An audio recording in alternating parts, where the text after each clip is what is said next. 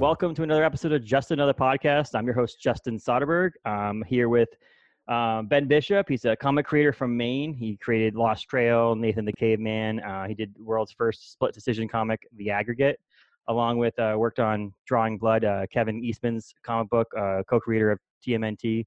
But he also works on TMNT stuff, and he's on Savage Dragon and Transformers and all kinds of other stuff that he has under his resume, you'd say. He also is the one of the artists that does the cans for Basins, which obviously brings it close to home for me. Not only the Bangor area brewery, but also I designed the cans for Orno Brewing Company. So a little bit of co things there. But welcome, Ben. How are you? Good, man. How are you? It's good to be here. I'm doing okay. I'm doing the best I can right now. I'm getting back to I actually worked a full day in the office for Orno Brewing Company today, in the office, Wow. which was different because I've been working from home. But we're Yeah, hoping to you were open like, on Wednesday. I could do all so it this was from like, home. Well, which that's is cool. kind of, Wednesday. we're all learning that though right now. Like we're all learning that it's likely possible for most of us to do our jobs remotely. And when you end up going into the office, you're like, yeah, this is cool. I got dressed and took a shower and drove in my car 20 minutes to get to an office that I could have done the same things sitting at my house. But I want to say like, well, you know, that human interaction and stuff, but like that's what we're trying to avoid. But like that's the good reason to go back once it's safe. It's like, well, I really need that. Like I think everyone's missing that, obviously. I barely got it and I'm like, hey, what the hell? Like I think it's a lot of us. Well, my job, I mean, as a general manager of Orno Brewing Company, I interact with customers. So it's like I went, my fiance is high risk, so we haven't been going out. Like I've been going to the grocery store if I need to or whatever, but she hasn't gone out. And so I also work for Woodman's, which is our sister or brew pub restaurant. And we were like going there just to check it out, maybe get some to-go food because we opened that a couple of weeks ago. And we're like looking at the patio. We're like, there's no one out there. We should probably sit down and just, have a, dinner there. Yeah. And it was so weird for her, someone who's been sitting at home for 3 months.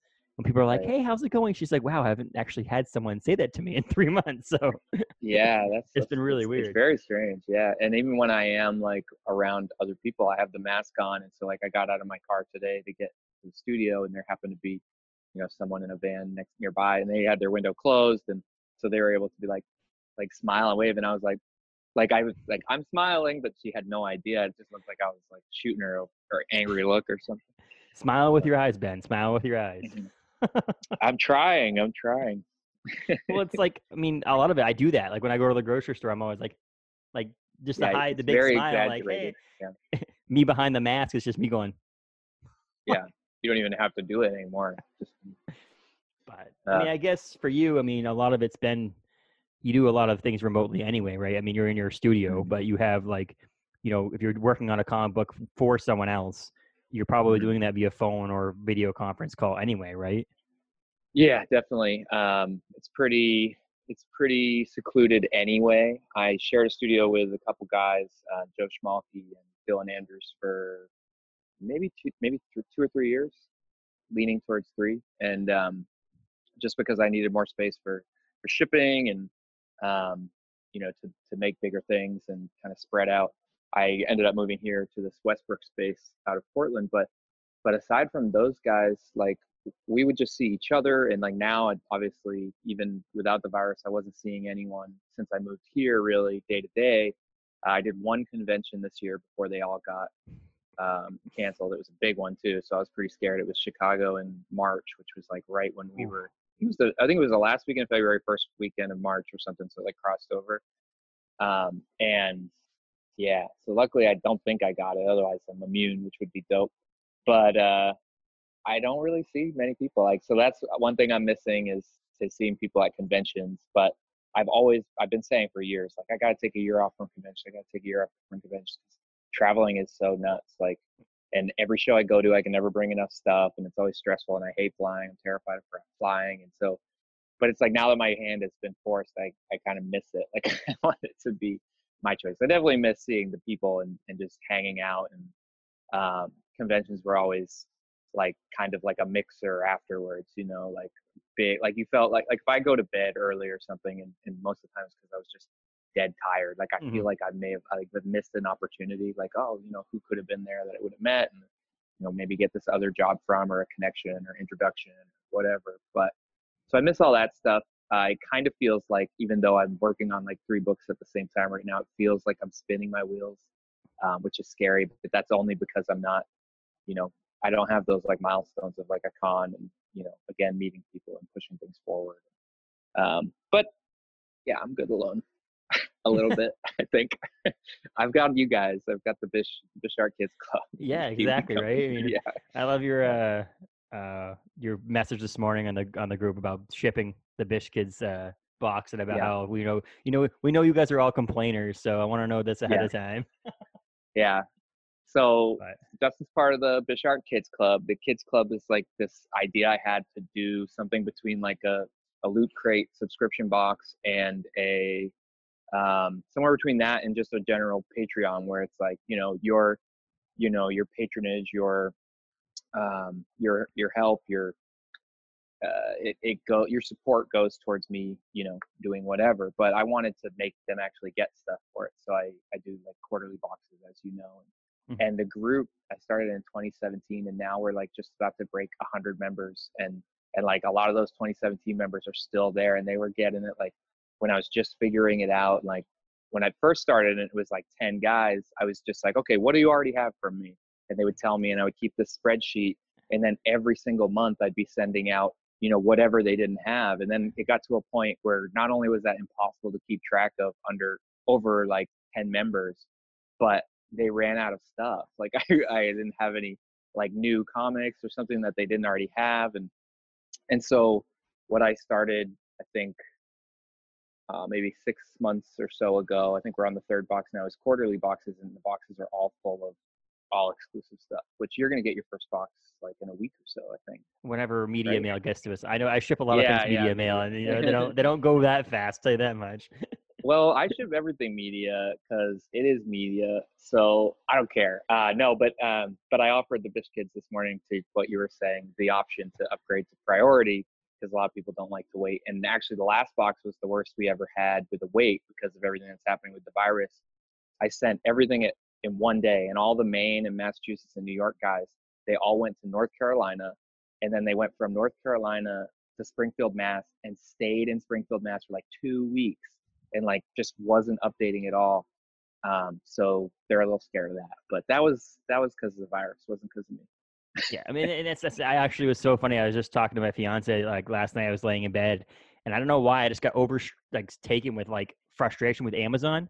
Like obviously, I order a lot of stuff on Amazon, like everybody else does, and I Mm-hmm. was just frustrated because I'm like, I think July 28th of this month, so this like coming up month, is my renewal for Amazon Prime, and so I Mm-hmm. was thinking in my mind, I'm going, I pay $120 a year, and I know Yeah, we're all dealing with stuff with this COVID stuff, but like, I just they ordered could something they could on throw back. I just ordered something on. We were sitting outside, so we were watching. We're watching Dexter. I have never Mm-hmm. seen it. She had seen it, so I was like, "Oh, we're caught up on some things because of COVID. Obviously, we've had a lot of extra time." I was like, Yeah, "Dexter would be people are kind of cool really to reaching. watch." Yeah, So I I watched, like was it. starting to watch Dexter, but I was like, I also want to sit on our porch. So it was like, Oh, I the I whole saw that. so like to tie up between, do we watch TV in our like theater room, or do we watch TV, or where you just sit outside and like maybe draw on the tablets or whatever? And it's like, what if we just watch TV outside? I have a spare TV that I had in the kitchen at one point, and so we watched it outside. And that moment, watching that TV, I ordered a outdoor projector, like a screen, a stand for it, and a projector, so that we can actually project movies outside in our lawn. Yeah, And you're so like, I ordered never it. again. Well, I ordered it 2 weeks. It's gonna take 2 weeks for it to get here. Amazon Prime. It's a That's not. Prime. It's not like random. It's like it will be Yeah. here sometime between now and July 14th. And I'm like, I just paid extra. Like, and there's no option. So like, even if you're a Prime, be like, hey, we can actually ship it faster for like Mm. $20. Because maybe I would be like, if you spend a couple $100, sometimes $20 is worth it. And I was like, Yeah, this is frustrating. So I got on Twitter and I was like complaining about shipping, because I'm like, I I order think something from more. Target and it comes in two Yeah, days. Like, why is yeah. it It the might. Amazon? It might be that whoever they're getting it from. Mhm. It's like this big ripple effect. I'm never coming to Amazon's defense. Trust me. But what they should do, because they just like Bezos just passed a trillion or something like that, for his personal worth or bank account.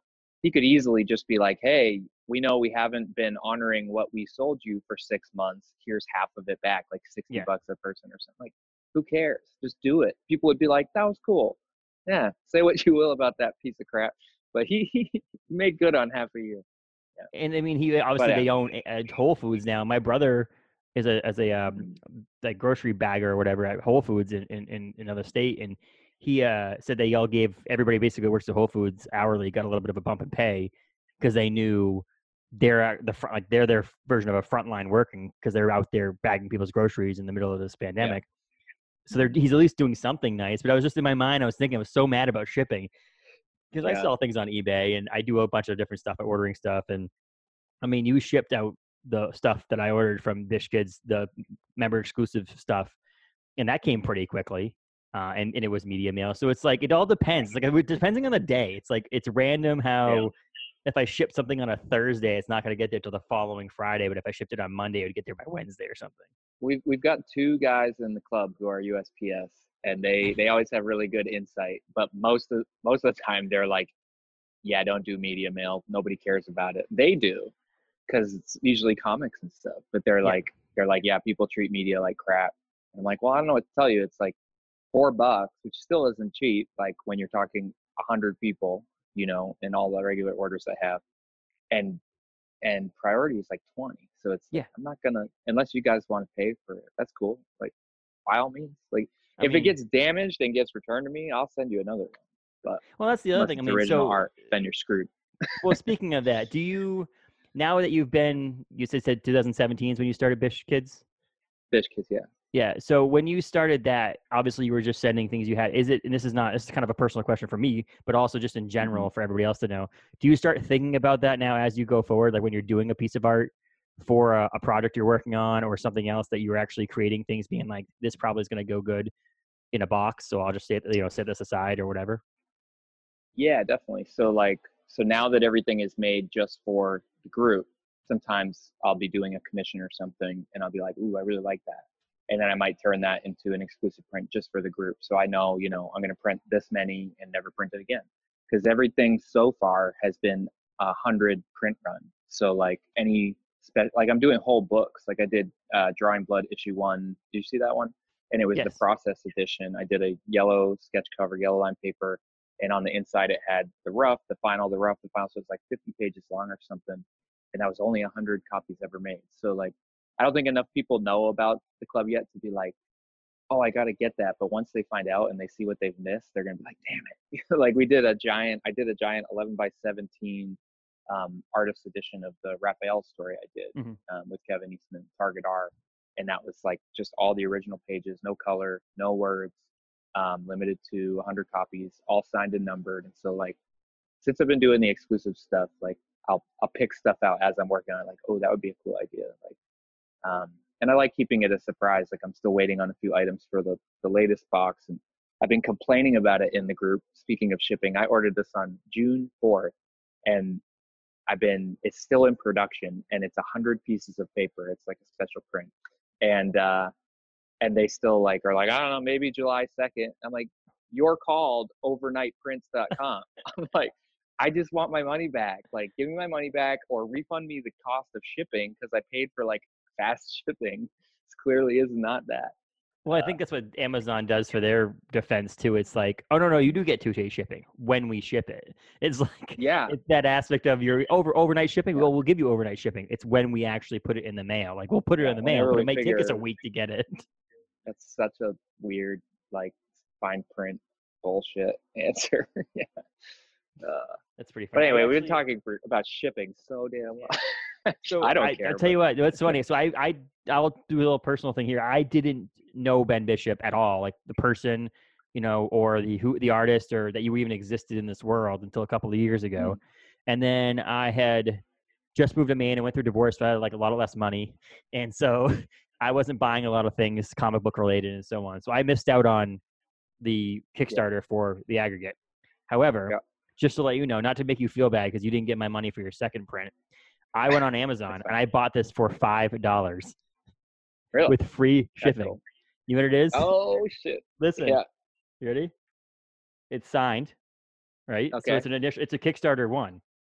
It's a book 135. Oh man, that one's actually numbered. I stopped numbering those very early on. Like because I think I printed 2,000 of those.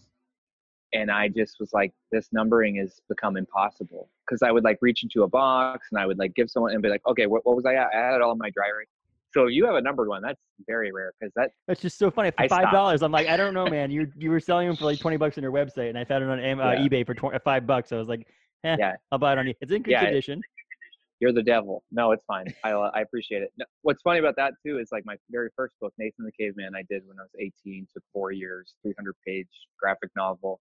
The first printing of that has been popping up on Amazon for like, I think the last I saw was like, did you see it? 900 and something bucks or something like that. Yeah, it was like 900 something. I couldn't remember. Like, because at first, the first somebody told me about it, I was looking, it was like 170, and I was like, whoa, that's pretty dope. And then now it's up like almost to $1,000. So pretty cool. I don't know. I every once in a while, like, I think what it was is I was creating on the website for this podcast, justanotherpodcast.com. I write like a little description, which I mainly copied obviously from your About Us or About You section on your website, just not the wording, but like what you did for projects and so on. And so I wanted to link to your site some of the books so that people could buy them if they wanted to buy them. And Thanks, dude. I know that like you did The Lost Trail, which was one of your first or more early books, and you can get that. That's on Amazon. So I was like, this is where I got this one, was on Amazon. And so that one was like 2011 it came out, and that was actually my first non-self-published work, I think, for a full book. Definitely for a full book, but maybe not for like covers or backups and things like that. And it was, because of Nathan the Caveman, I did spend all that time doing that first book. And that's why it took 4 years, because I was working at coffee shops and lobster shacks, Portland Lobster Company, Javanette Cafe on Exchange Street in Portland, the first internet cafe in Maine, and probably the last. And so the whole idea was to do this thing, this big, heavy 300-page book with a good story and good art, and hopefully someone will see it and say, hey, you want to draw Spider-Man? You want to draw this? You want to draw that? And it was actually Down East Magazine here in Maine who called me and was like, hey, we got your book, Nathan the Caveman. You actually sold it to us at the coffee shop you were working at. And they were like, you want to do a book with us? And I was like, sure. It's like superhero books, like, because they do all Maine stuff. I was like, like Lobster Guy or Fisherman or something. They're like, no, it's this guy, Don Fendler. And the story behind Lost Trail is it's based on a book called Lost on a Mountain in Maine, which is a famous Maine story about Don Fendler who got lost on Mount Katahdin. And this is the adaptation that we did. And that book has been great for me because now I go to schools, I do a lot of teaching, I do a lot of presentations. Like ever since 2011, I've been doing, multiple visits a year. This year has been very slow, of course, but regularly I might do like 10 to 12 visits a year, and it's really great. Schools just like buy piles of them because every fourth and fifth grade or fifth grade in Maine will get one, along with Lost on a Mountain in Maine. So it's been really awesome. It was because think about it. Like you hear the stories of like comic book creators like Stan Lee or people like that who when people ask them at parties, back in the day, what do you do for a living? He's like, well, I'm an author or I write books or whatever. And they're like, what kind of books? They're like, oh, comic books. And then they immediately now, if someone says I write comic books, they immediately jump to superhero, your Marvel, your DC and stuff like that. When you can actually go, hey kids, I drew a comic book, and it's like an actual based off of a book that a lot of people in the world or in Maine or New England at least know that it's a historical book. Definitely. That really is something that a lot I of think kids in Maine read. It's actually, and teachers have told me this, so I'm not just making it up, but like they've said like their graphic novels areas in their libraries and stuff, they were very, very small before, and they're still most likely smaller than other areas in the library, but it's given librarians who may have already known this like an excuse to say like, no, this is reading too. And now getting all the other teachers on board and then having me come in and showing like all the hard work I did to get there. Like I wrote to Marvel when I was 11, that didn't work out. I tried to go to Maine College of Art, that didn't work out. So it became about just self-publishing. It's like, if you want to make comics, just make comics. And so that became about just doing the work for 4 years. You can't say, oh, I draw comics. And they're like, okay, cool. What have you done? And if you haven't done anything, you don't really draw comics. So it's like, you got to finish something, see if someone sees it, see if they like it, led to Lost Trail, yada, yada. But like for the kids and for the teachers, it's given this like Don Fenler, the guy the book is about, like living legend, really amazing man, used to say in schools, I like it because, you know, it gives kids who can't read well or don't want to read like a way into reading. And I used to think that was kind of like a dig. Um, Mhm. but I think he's right. I think he is right. Like, it's not like it's easier reading, but for someone like me, it's much more interesting, you know, and for a kid like I would have jumped right on it. So I really like that. I'll tell you right now, my personal story on that is that I didn't read well at all in school. Yeah. Up until like even my high school, like my freshman year in high school at Bangor High School, I was in like a reading class to learn how to read better. And Hmm. I always say that when I talk about my love for comic books, I'm a huge Marvel fan, but like my love for comic books as a whole was it was short and easy to read. So it got me into wanting to read in general. And so I went Hmm. from reading, the single like 28-page comic books, 30-page comic books to graphic novels to then going out and Hmm. being like, okay, now I feel like I can tackle a book. So there was something about that, but it also brought me back into I'm 34 years old and we're sitting in a room that's decorated with freaking comic book characters because it means a lot to me. Yeah. So I feel like, yeah, it's like we're never growing up kids. I mean, No, and that's great. but it's also what helps us and you, I guess. I mean, I would probably imagine it helps you now is what something like the Marvel and superhero movies have done for the Hmm. industry in a sense that makes it more um, approachable, but more like you're not a kid. You can be an adult and Yeah. read a comic book or go see a Marvel movie or a DC movie or the superhero movies in the theaters and not be like, oh, you're going to see a kid's book or a movie Yeah. made into a super feature film. It's Yeah. like made it more achievable or more achievable, but like I don't know. It's hard to say. I don't know what word to use, but it's No, like it's it's respected more, now. I was gonna say palatable, but it's Mhm. close. But that's not what we're looking for. But it's more like everybody is more apt to grasp onto it. It's more likely they'll grasp onto it. And if they don't, at least they know like they just don't get it because they're like the highest grossing movies of all time. So there's something there. Like it's characters with like, you know, motivation and Mhm. that we care about and emotions and also giant spectacle, which we've always loved. But it's able to be weirder and stranger, so it's truly an escape, as opposed to watching like, you know, a movie about freaking United 93 or something. It's Yeah. like, yeah, that's got spectacle and stuff, but like we want to be taken away from the real world for a second, you know. So, And there are some things like my fiance reads books in 3 hours. Like she'll read a 600-page book in 3 hours. She just like rips through mhm. it. She reads. I She can't do she that. tells me she reads by the paragraph. She tells me I don't know what that exactly means, but it almost feels like she reads the entire paragraph at once. And Hmm. to me, it's like, okay, I understand that. But like, if I really just sit down and pick up, a book of substantial size, it's going to take me a month or two to read that. And a lot of Yeah, times I'll read it and I'll do an audiobook in the car because it's yeah. a lot easier for me to comprehend someone else reading it to me. But comic books, every night I read comic books. I have my iPad. When I Hmm. messaged Ben and I was like, I'm ordering something online. Can I get the aggregate too? Because I've read the book. I Hmm. have the book. I own it. But it was like when I Hmm. lay in bed, she usually falls asleep before me, and I'm like on my iPad. I can't read that in the Hmm. dark, like a regular book in the dark. So Yeah, I'm like, the yeah, PDF helps a lot because you can scroll through it yeah. digitally. And I think a lot of these things, like the Marvel Unlimited subscription, I own a lot of these books, but it allows me to leave my books in the comic book box and Hmm. pick up the digital version and read through the digital version. Zoom in on different panels if I want to look at something like the artwork from an Yeah. artist or whatever. Or like, oh, I need to go back. Or what would be great is that Aggregate 2, which you're Hmm. obviously creating right now, to Hmm. make it so the PDF is interactive on some of these things, so you can click on the thing and it goes to the page. Now that would be It badass. does. It It does? I does. didn't even try that Yeah, yet. yeah. Yeah, if you click it depends what you're reading it in, but on a regular Yeah, computer or something, I'll have to try it on the iPad. I'm pretty sure it works, but I it's an didn't check. I Adobe didn't even Acrobat. try it. I was just guessing that it didn't. Yeah. So So yeah, so in the aggregate, what we're talking about is it's the world's first split decision comic. So it gives you choices, similar to an old choose your own adventure style, but it had never been done before in comics, at least not done well.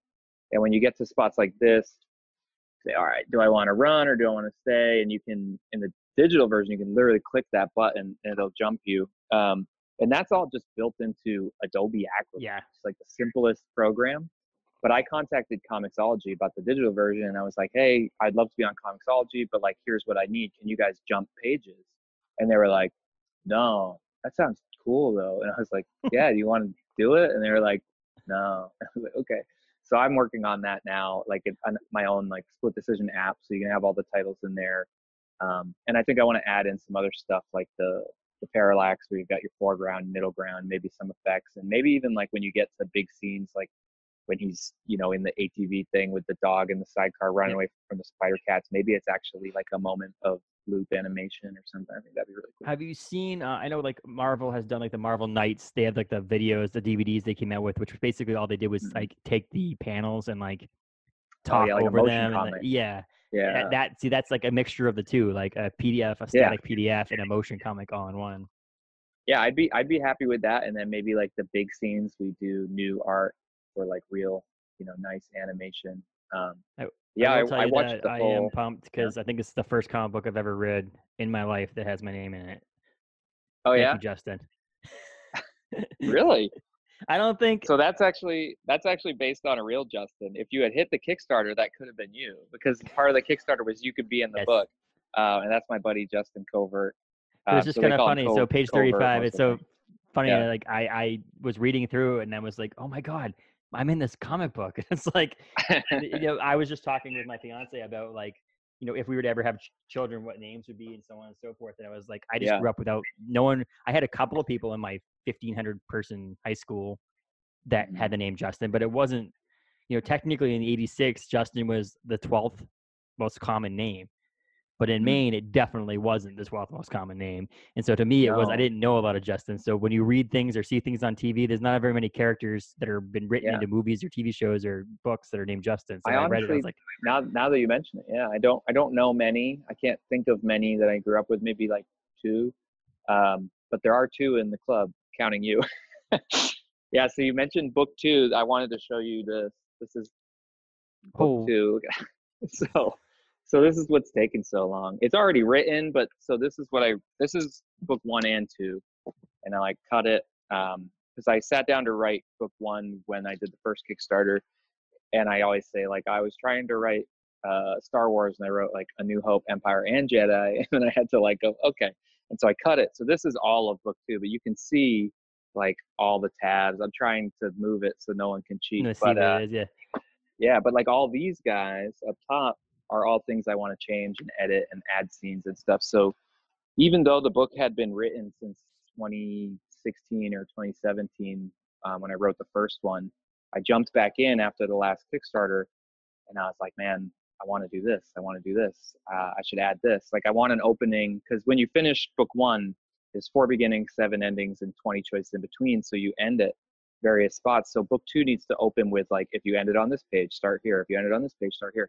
But I want some clean openings that are like, if you picked up book two for the first time, and I really want to do one where it's like the all the other choices, like it's over the course of like a year maybe. I want one that they've been traveling and like fighting together, the two main characters, for like 2 years. And so like opens and they're in the middle of this like big thing, and they're fucking awesome, like so good at it because they're like a great team.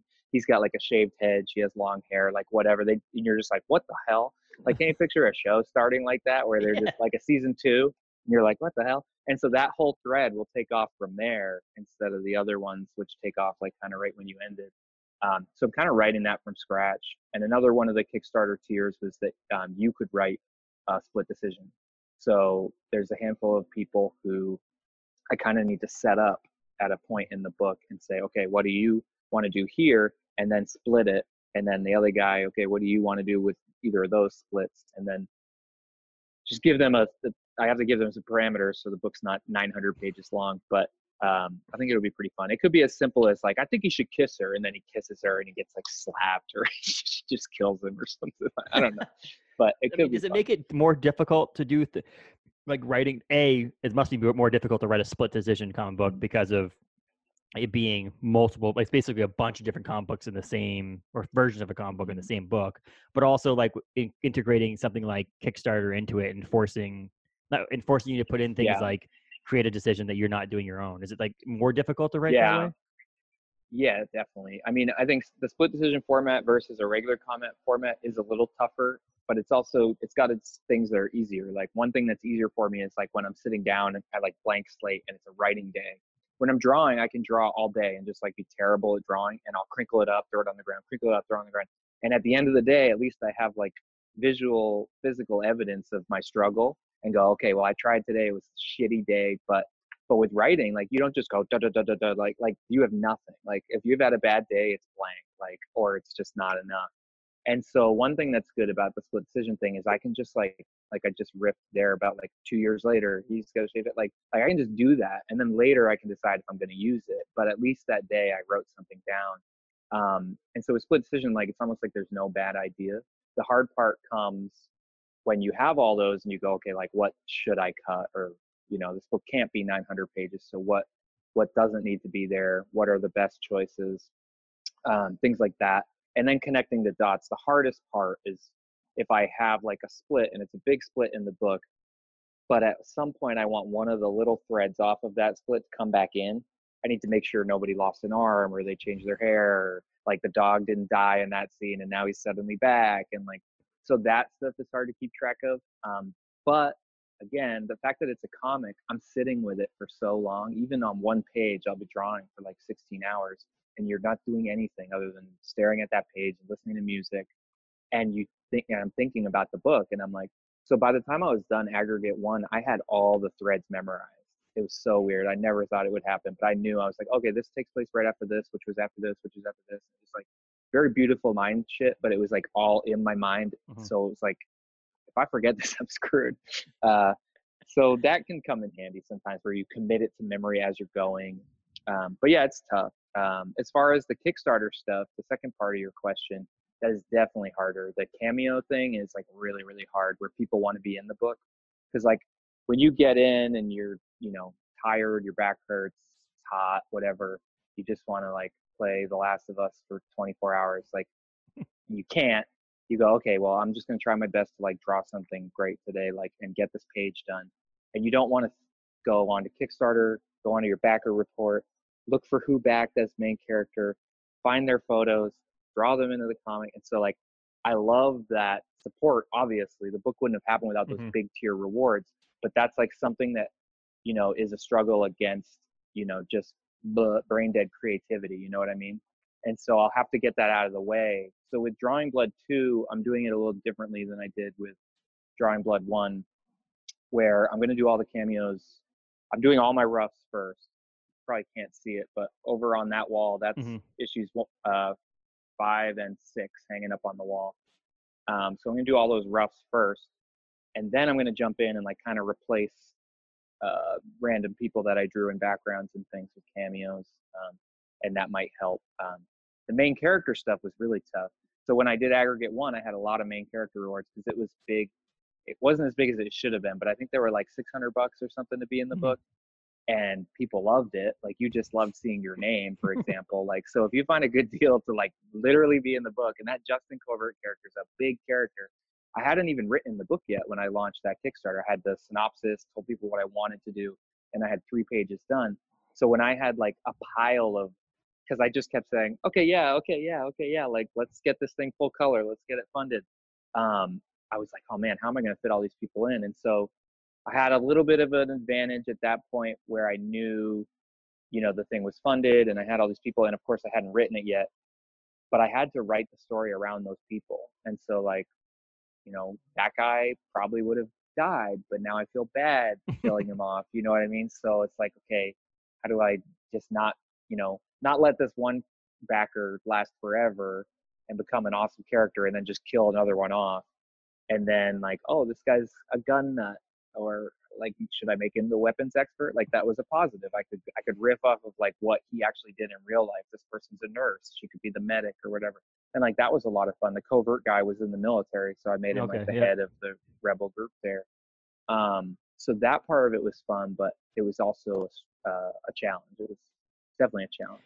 It's you're writing your own. This is like Ben here owns Split Decision Comics, so it's not you're writing your own thing, but like it almost like you have a director or someone telling you, like not the Kickstarter company, because Kickstarter is just a platform, but like the people who backed your Kickstarter, the one basically telling you, we need to put this character in the book because someone paid for that. So there's like not in a bad way, because you chose the levels, the tiers that you could do it. So like it was your decision, but in the same sense, it's almost like, hey, you need to put Justin in this book.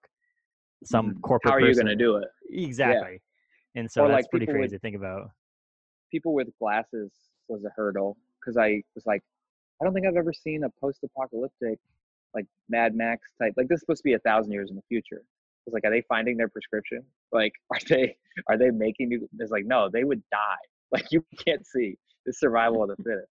And so like I just told those people, I was like, hey, it might not look exactly like you unless you want to die because I'm gonna take away your glasses. Like, is that cool? And they're like, yeah, yeah, yeah. And then one guy, and he'll know who he is, and you'll know who he is if you've read the book, but he paid to have his son in the book. And so it was like both of them. And that was an awesome, like, development because then I got to write this, like, father son thing.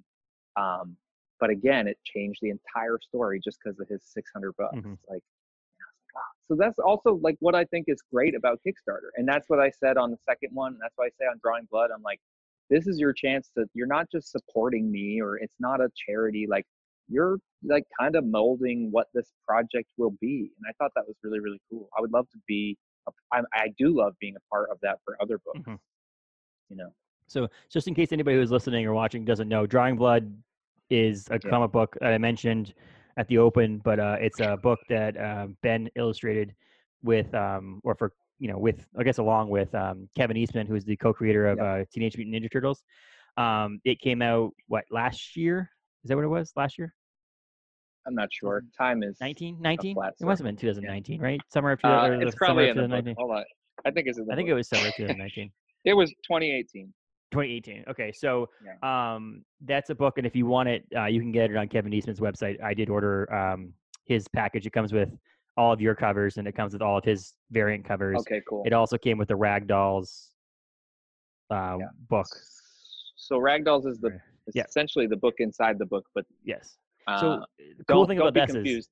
This doesn't exist inside the book, but it's the book the guy creates in the book. yes, yes. So Yeah. Paul Bookman is a comic book artist, a struggling Shane comic book Bookman. artist now at this point Yeah. because of some things that go on. So I want people to read it, but it's a great book.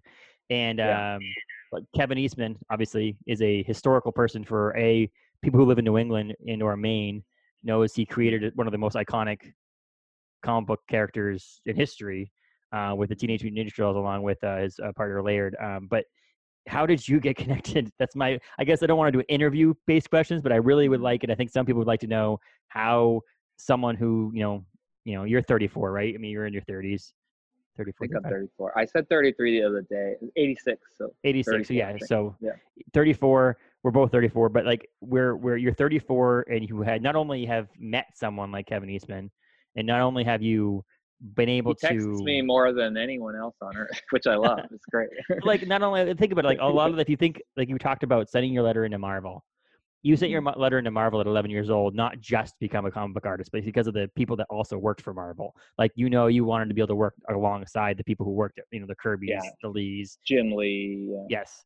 So those places, like those are the people you want to work alongside. Now you get to work alongside this guy who created this, when you were on the Comic-Con, the Bangor Comic-Con show, Jay Cochran had mentioned how much his kids love watching Teenage Mutant Ninja Turtles on TV.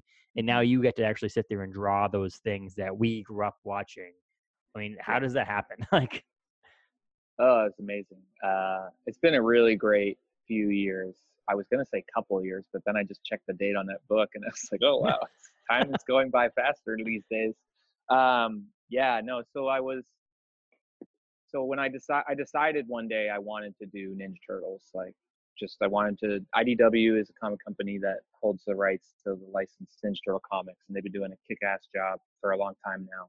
They're, I think, at 105 now, maybe further. Maybe 105, I think, just came out or is coming out next week, or came out. It came yeah. out last week. So it's the longest running turtle comic book series ever, with, especially beats out the original Kevin Eastman, Peter Laird books as far as length. So anyway, I made a decision. I wanted to draw turtles. It actually came about, it's like a sidebar, which I do a lot of, sorry. But I wanted to get my first tattoo, this guy here, or this girl here. And my tattoo artist was like, you can draw, right? And I was like, yeah. He's like, you want to draw some Ninja Turtles? Like, I love Ninja Turtles. He's like obsessed with Ninja Turtles, but I never really drew them. I drew them badly, like every now and then for fun. But I was like, okay. And I drew this big like subway piece, which you can see on my website because it's still one of my favorite pieces, where they're all on the subway car, and like I think Mikey's like snapping the foot soldier's neck and all this stuff. And I traded that for, Is that got it? over there. Yeah, that's the van one. That one's Oh. like that one's like a nod to it. So I'm already I, like I referencing my own shit. okay, so that's right there So, saving the spot on the wall for an okay. actual commission, like a piece from Ben Bishop.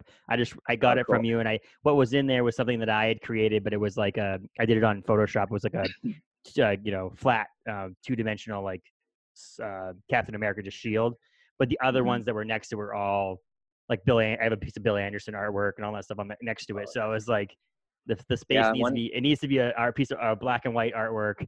And so I got that in eventually, the man. mail, and I was like, "That's gonna go up there." Yeah, I like But that. back to what I you were like saying. that thought. Yeah, so basically I did that piece for him in trade for the tattoo, and then I colored it just because it was done and I really liked it.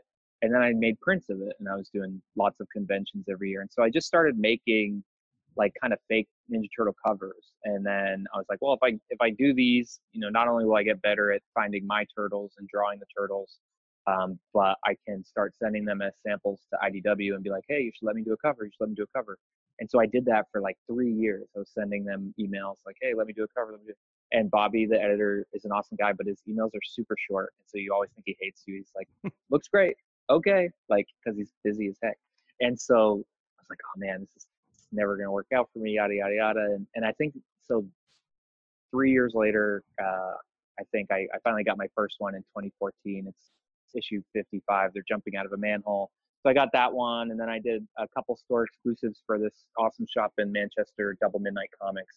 So I did like 3 or 4, and it was Rhode Island Comic Con.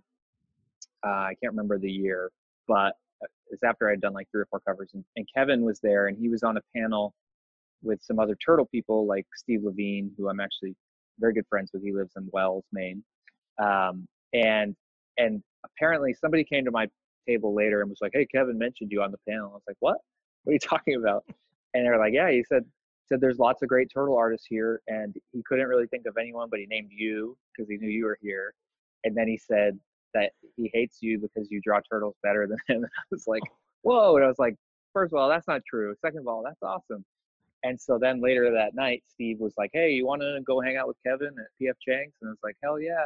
Because Steve and Kevin were like best friends. I guess Mhm. Michelangelo is based on Steve Levine.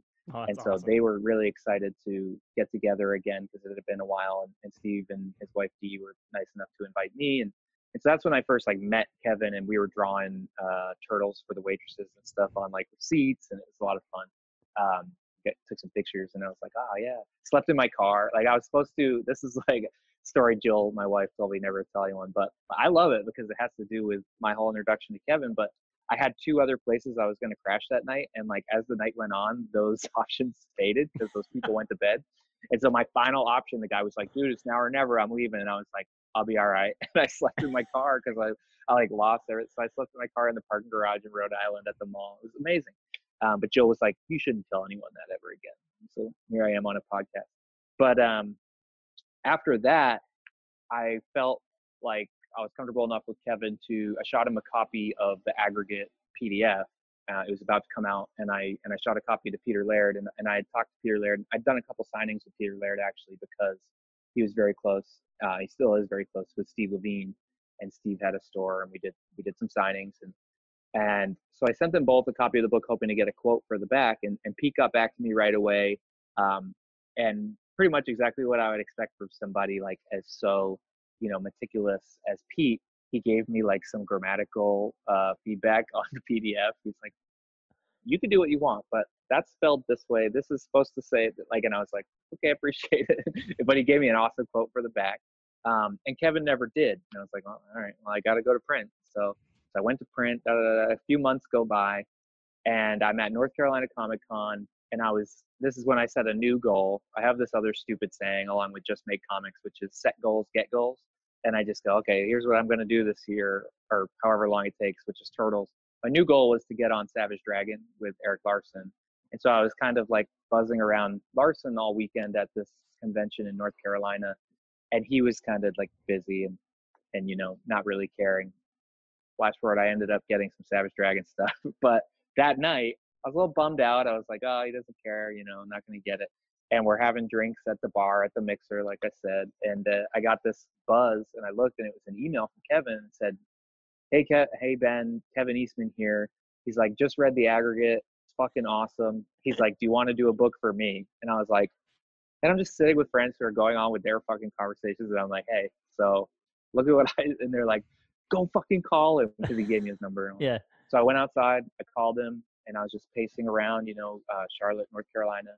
And we talked about what Drawing Blood would be, and because I said yes, and he said, well, let me send you some stuff before you say yes. And I'm like, I'm sure I'm gonna say yes no matter what it is. Unless this is some sort of like weird like Nazi thing or something like that, you're likely I'm gonna say yes. Nazi stuff, yeah. And so he said, okay, the story is Drawing Blood, and the way I kind of quick pitch it at comic book conventions and stuff is we say it's the fictional true story, which doesn't make any sense, but you kind of get that.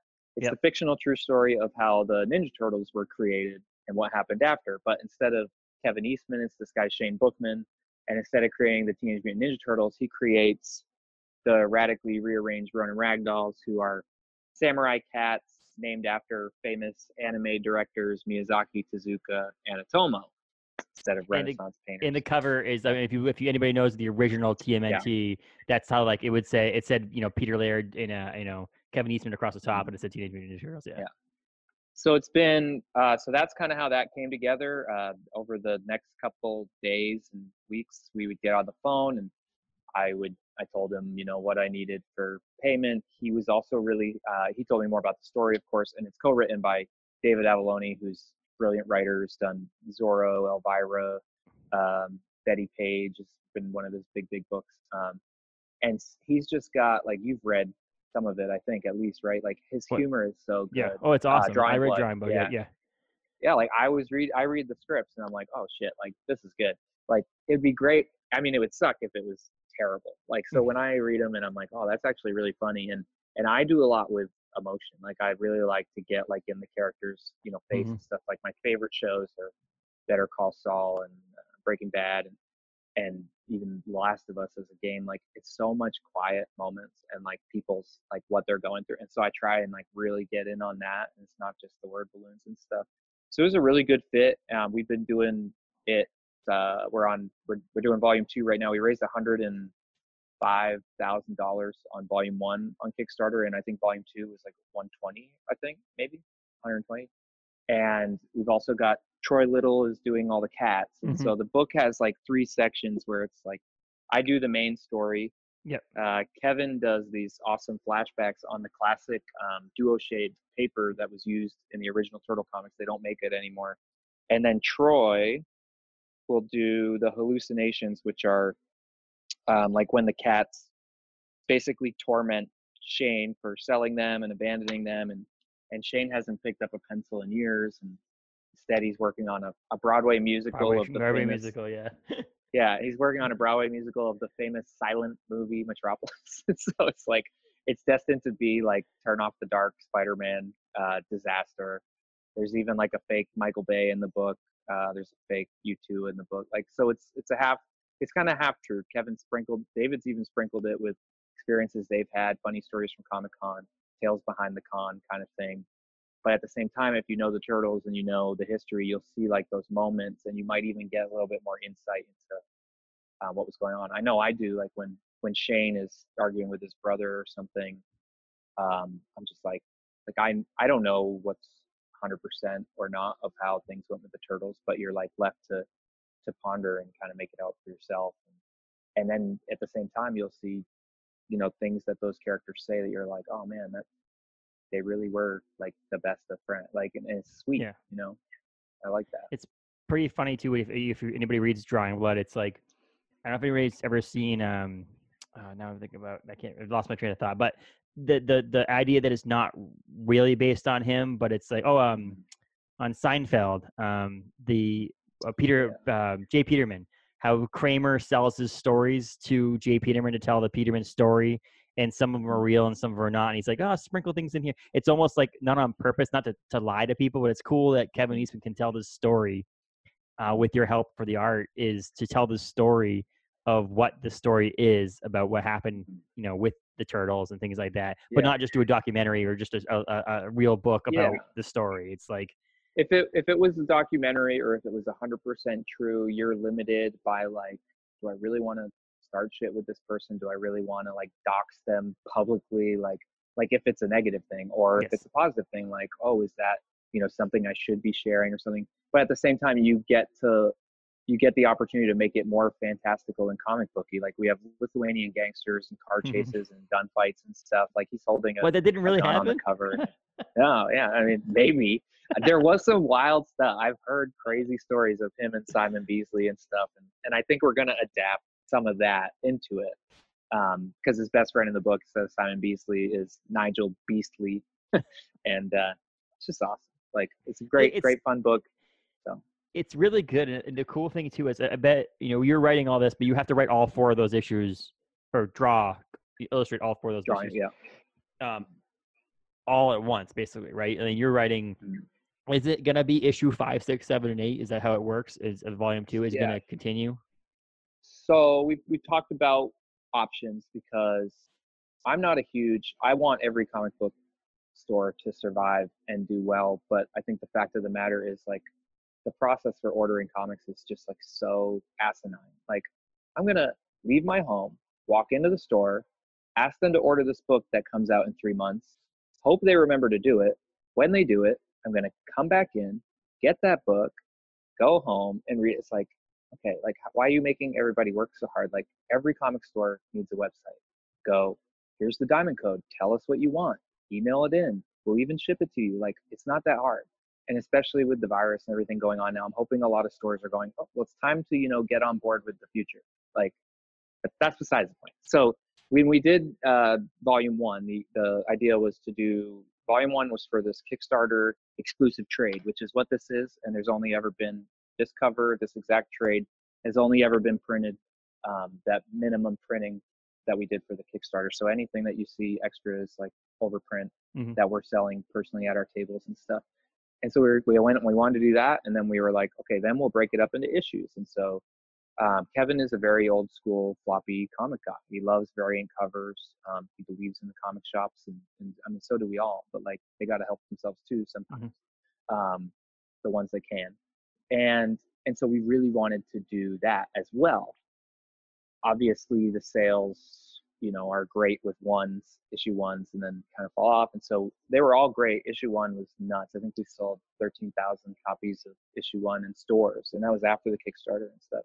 So we were psyched about that. But then when it came time for book 2, we were like, okay, let's do the same plan. We'll focus on, a volume of it. And it's yet to be decided if we're going to do issues and go to stores. What we'll do is, there's the Kickstarter version that all the Kickstarter people will get. And then no matter what, if we're not going to go to issue, we'll do another version of a trade that the general public can get, because we don't want to just like never print it again, But yeah, so we're deep at work on that. Like everything, like Amazon, it's late. But it just takes forever, and everything is a ripple effect, and like we're all dealing with dread and depression and all this stuff, and it's hot. Trying to draw in the heat. So we talked about earlier that Ben got a new air conditioner, comes in a little while, but it's cooled down. The question I would come to, like, obviously maybe this is a question for Kevin, like at some point you run out of sprinkling in truth, because at some point you end up when a comic book becomes a TV show, your Walking Dead's, for an example, they go along,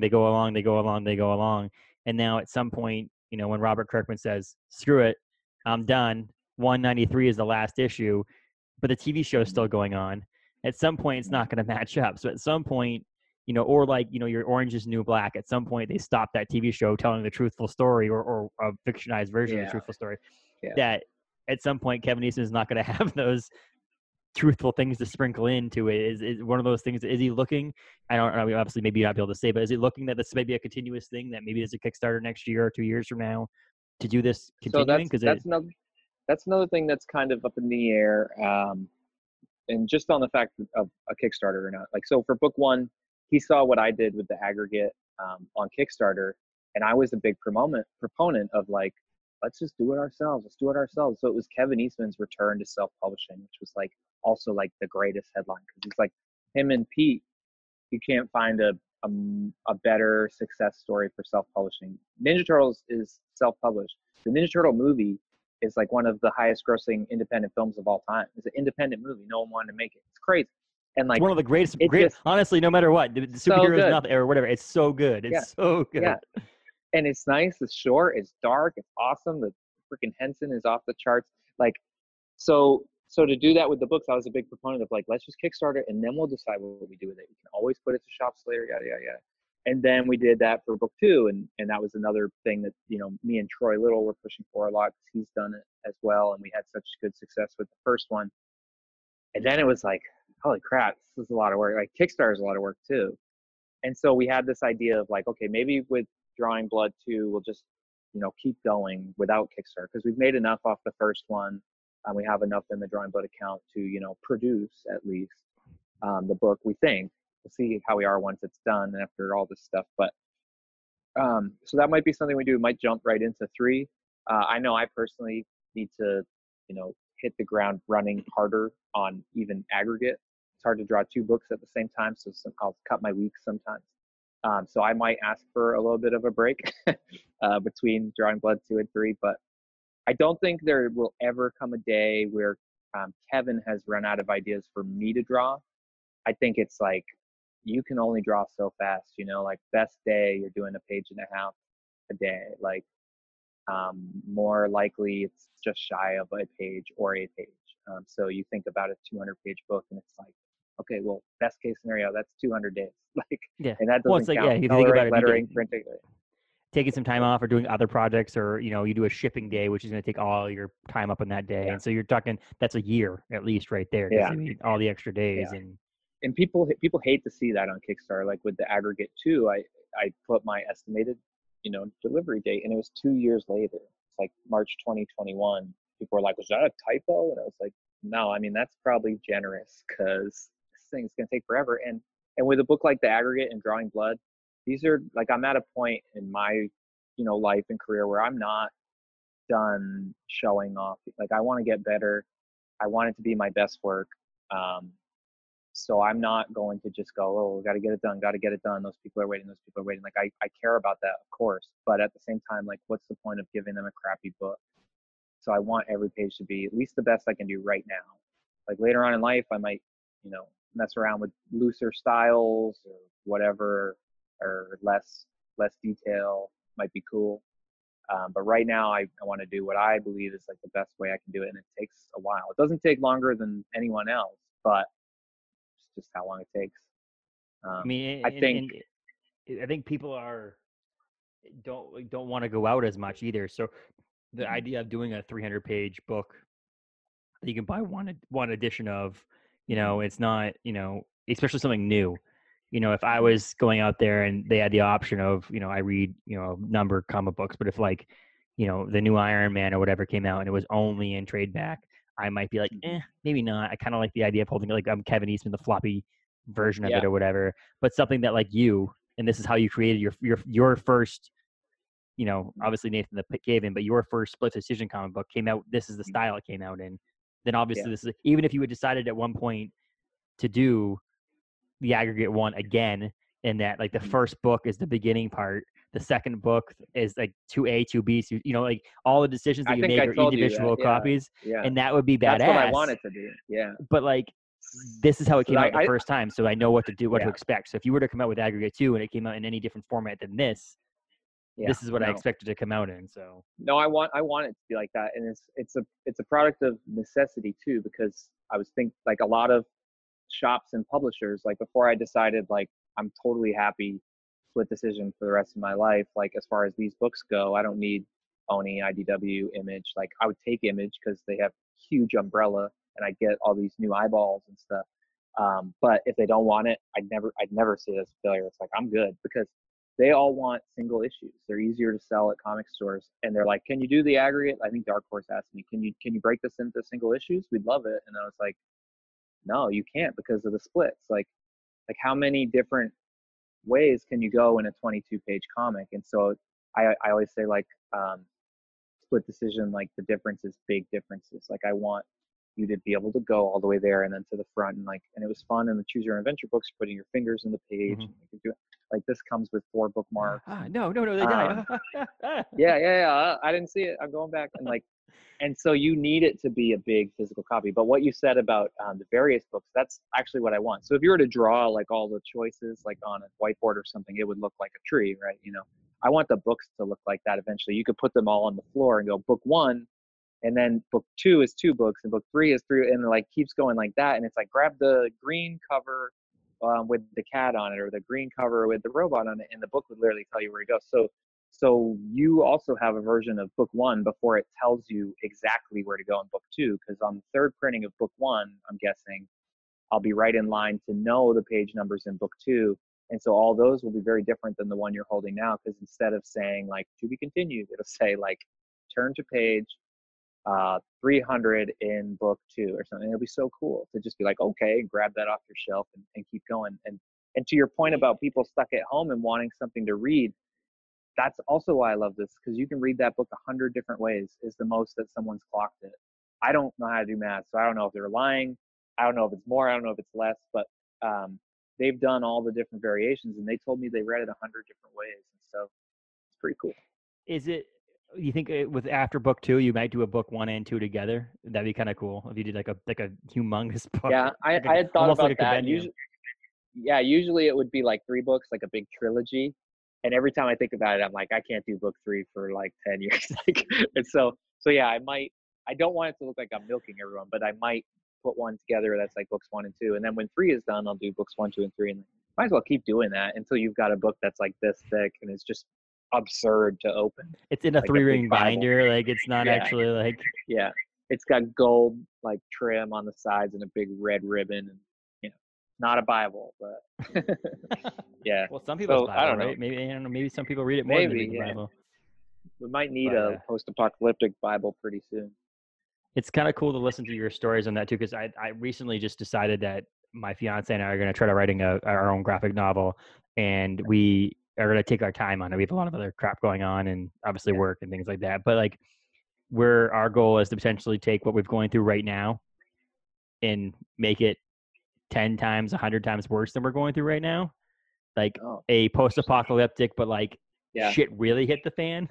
Like governments collapsed and people are trying to survive. By the time you've written 100 pages, it will all come true. Like I'm telling you. And then I'll sell it as a prophecy, man. That's what I'll do. Yeah. You'll be like the new Nostradamus. No.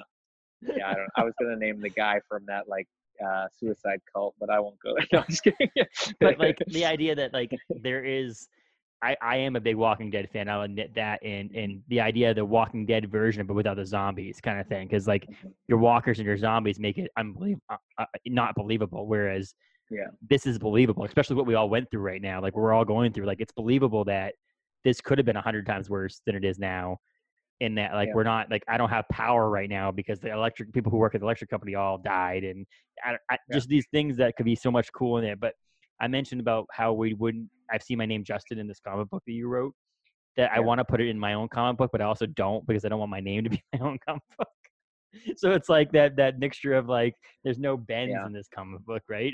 That's true. Yeah, it's weird to write your own name because you're like it's overdone, but it's not. You just overdo it yourself. Ben is kind of overdone, but it's also not really cool, like heroic name. I think Justin's cooler. Yeah, you got but yeah, so like the stuff that you've done and been able to be your own boss in a sense, like you were able to, like we have this aspect that you have your Kickstarter, backers that you have to listen to in a sense, like you do take your time making it the right product the first time. So the guy you just mentioned, people pay $600 to be in this book. Think how many things you could spend $600 on that they decided to choose you, so that you would be the one that you have to make them right. You have to do it right for those people. That's why I don't want to waste it. So there's this aspect of being able to do something that you're passionate about and love, but also have input from all these different people. I mean, you probably indirectly take input from your Bish kids and the people you see at cons and all that stuff too. So it's pretty cool that you're able to do your own thing. But one boss you do have is Chris Morley. Yeah, Um, that's true. Yeah, he's the owner of Mason's Brewing. Yeah.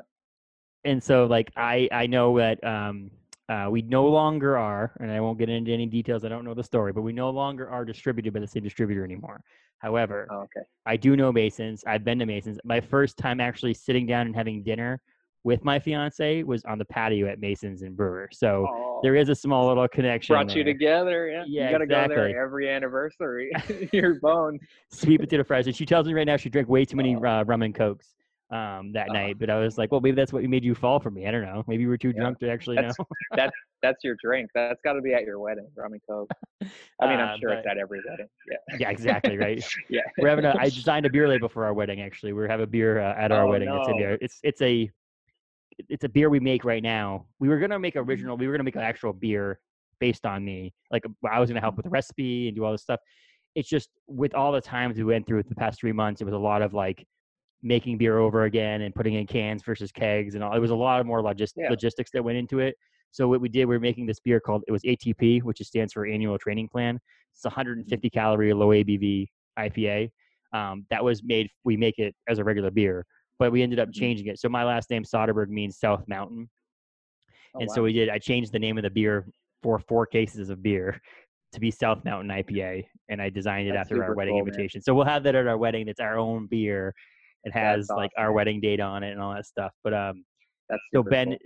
Ben here also is the illustrator for. Do you do like I would say about 90% of their cans, right? I'm saying like I there's a do all couple of of the them. ones. Did you do the ones, even the ones like the cream ale, the ones that don't have anything on Yeah. it, or do you? Okay, Yeah, yeah. So originally, Chris had some cans, and they were all kind of like a variation on a color. Like it would be like a green can, and the hop would be the hop logo. hmm This is another one that I just did, Orion. But the hop logo on his old cans would kind of change based on the can, and the color theme would change. And that's something he was looking to, do differently. But my first instinct, and I think I talked about this, we are just on the 207 main thing. I talked about it on there, but like because I'm a comic guy and a freaking toy collect, I take pictures of this wall and people think I'm at the toy store, but it's like I have the pegboard here. Like so I'm super collector of all things and I understand like collector mentality and how I can like walk into a Walmart and if I'm like, if I don't buy this now, someone else is gonna get it and I'm never gonna find it. I'm gonna have this whole my collection. So it was like my idea that I pitched to him kind of just over drinks the very first night we met. I was like, you should have cans that say like this is 2 out of 4. And people will go, where the hell is one? Like where's 3? Where's 4? And so they know like gotta collect them all. And so that also, I can't really get excited about stuff as much until I put a character to it. So like a lot of the beers we do are based on characters that we've created together, like Wrecker, Hipster Apocalypse is a character, Orion. Um, and usually it'll start with a name and then I'll find a way to make it a character and Chris is like, that's sick. Like, but those other cans you're talking about, I've got some over here, are more basic, just in the fact that they're the logo because he still had to do like a stout or a cream or something, but we weren't going to do like Stout Man or like anything like that he's unless we very came up with a stout. weird name. Yeah. So like these are the more basic cans, but they're always in different colors. So we'll have like a base color and then a hop color. And that's pretty much as far as those ones get. But I kind of like those ones myself too. This was the first one we did, hipster And you can watch apocalypse that. I mean, he and did. Ben was on 207 Main a little while ago. I watched that clip yeah about how it became like how they ended up getting Stephen King rules on the T-shirt and all yeah that stuff. Was pretty cool. yeah I was like Coast City Comics sells this shirt called that says Stephen King rules. I think it's like so Maine. I love it. I think it was in the 80s. Was it in Goonies or something? It was in the 80s movie. I've seen it before. They also do another shirt that says Dean Koontz is okay, I guess. I love it. and, but I was like, we got to put that on. And he was like, I don't know if we can. I don't know if we can. Instead of like going through his lawyer and channels, he just messaged Stephen King's page on Facebook, and somebody wrote back and was like, we don't see any problem with it. So this is double hipster, or it's a double IPA version of the hipster. So we put in this chick, and her Mhm. shirt is really funny. It says, well, I'm planning on moving to London to open my own gluten-free bakery, but at the moment I'm just kind of laying low and working on my novel. Just like so hipster. I love it. But anyway, yeah, so that came together. I sold him on the idea of collectability, do a lot of character cans. And he's told me it's doing really well and people are really digging it and I'm liking it. It's a good relationship the way we've worked it out. It's like it's dependable. Been doing it for like almost 3 years now. Yep. So And it's the pretty cool thing cool. is, like with us, with Orono Brewing Company and relations, you decide to make a beer. I mean, I have Don't Feed the Animals here. We did with the zoo, Portland Zoo in Portland, Maine, the bar in Portland, Maine, which I we did. This love is the the zoo. first 4-pack that we've done. That's 4 different can Oh, that's labels so on cool. it. So there's this one. There's like a zebra and a cheetah and I forget what the other one is, That's but awesome. I've wanted and then to I do use the that. font that's the Jurassic Park font. Jurassic Park. Yeah. So, but I the love it. idea that our hop is in the same spot in every can, like it's the same. The OBC hop is right there.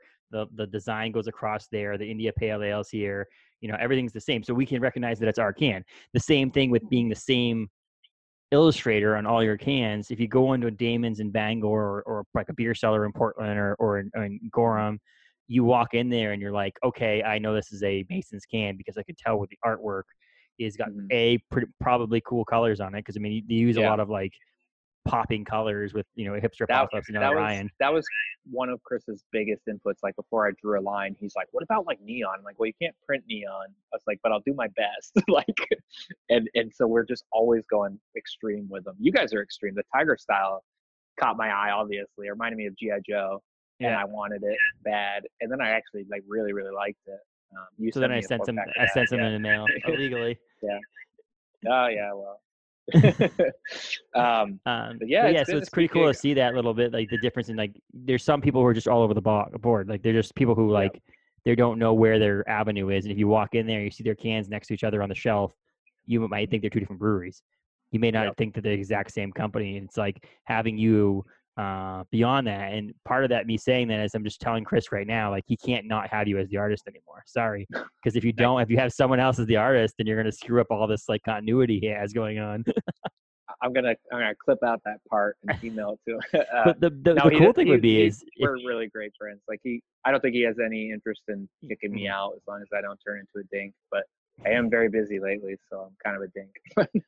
But the idea that you also I would love the old Coed and Cambria version of it, where there's a comic book involved in it. Would be kind of cool to like create a comic book that's a Mason's comic book that's all these characters you've created over the time of 3 years. That we've been wanting to do that for a long time. It's just time. It's crazy. I think if I could hire somebody to do it who could just use me as like, oh, these are his designs, and they're doing kind of the grunt work of the panel to panel, it could really work. But such a control freak about everything, man. Like I want to do it, Well, I have the same thing, because one of the guys, like, the tubular can wasn't me. It was a teamwork effort between another one of our guys who designed cans. I mean, with someone else, they designed the cans together. And so to me, it's like after a little while, I got so overwhelmed with other stuff to do at OBC. There was times where it's like in the past, I worked for OBC for almost 4 years. In the past, 2.5 years, we've been doing cans. We've been like, oh, man, hey, Andy, can you do this can? I just don't have time. I have all this other shit going on, so on and so forth. And then I see him do it, and he sends us the label, and I'm like, oh, that's good. It's great. He's a great designer. But then I'm like, but it wasn't me. It's not my little touch on it, or I would have chosen a different font or whatever. And we do have say in it, because I do have control over that. But like, there's times where I'm just like, now I'm like, no, guys, talk to me first. I'll do the can. If I don't have time for it, I'll make time for it. I have a lead bartender that can do some stuff for me that my responsibility is. I'll give that stuff to someone else, and I'll design the can. Let me do this. I was going to say, that is a great can. So he did a great job too. Did you do the new version that's black? Oh, yes, that's me. Yeah. I like that one too. And it just so happens like I'm getting hit with all these sponsored ads for like black neon gecko pants. You remember like those old crazy patterned pants like in the 90s? So you guys are hitting it like right when everyone's seeing all that, So. And I just bought an iPad Pro back a couple months ago, or about like during this COVID situation. I bought an iPad Pro, so I've been able to just like sketch a little bit more now. So I do a lot of my stuff in Photoshop and in Illustrator, but just like all on the computer. No illustrations, nothing. It's all just graphic design. But hopefully I have a new van life can that's me. I have a sketch of a VW bus on it to do like the van life idea that I did a sketch on the iPad. So this is my first. Hopefully it gets released a digital illustration of a can, which is what you do.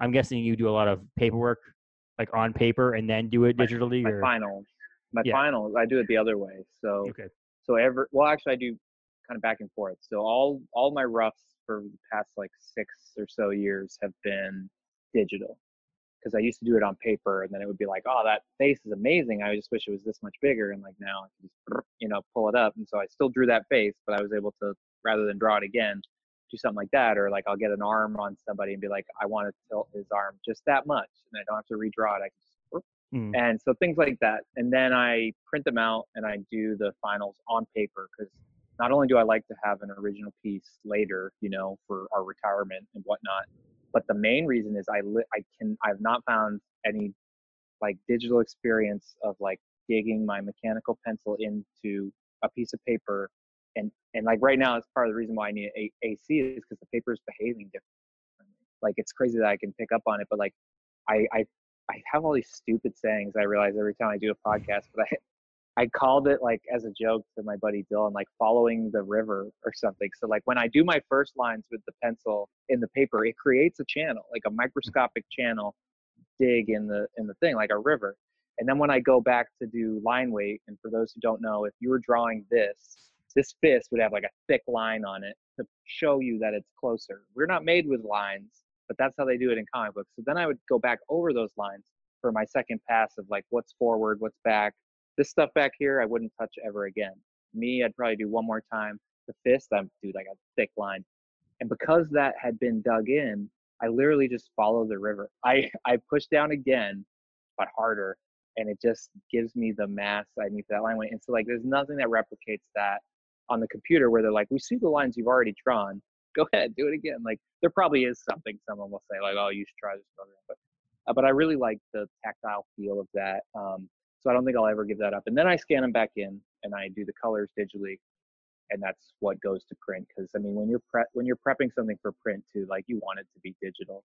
If you send somebody a sketch and we're like, what can you do with this? They'd say literally nothing. Like, so. Well, that's the thing is, we did a can. I have it in the fridge actually. One last can that's pretty old. I haven't even drinking it yet. It was called Welcome to Orono, and it was outside of our Orono Brewing Company building in Margin Street in Orono. We have a tractor trailer truck that has a lot of our empty cans in it because we don't have storage in the building.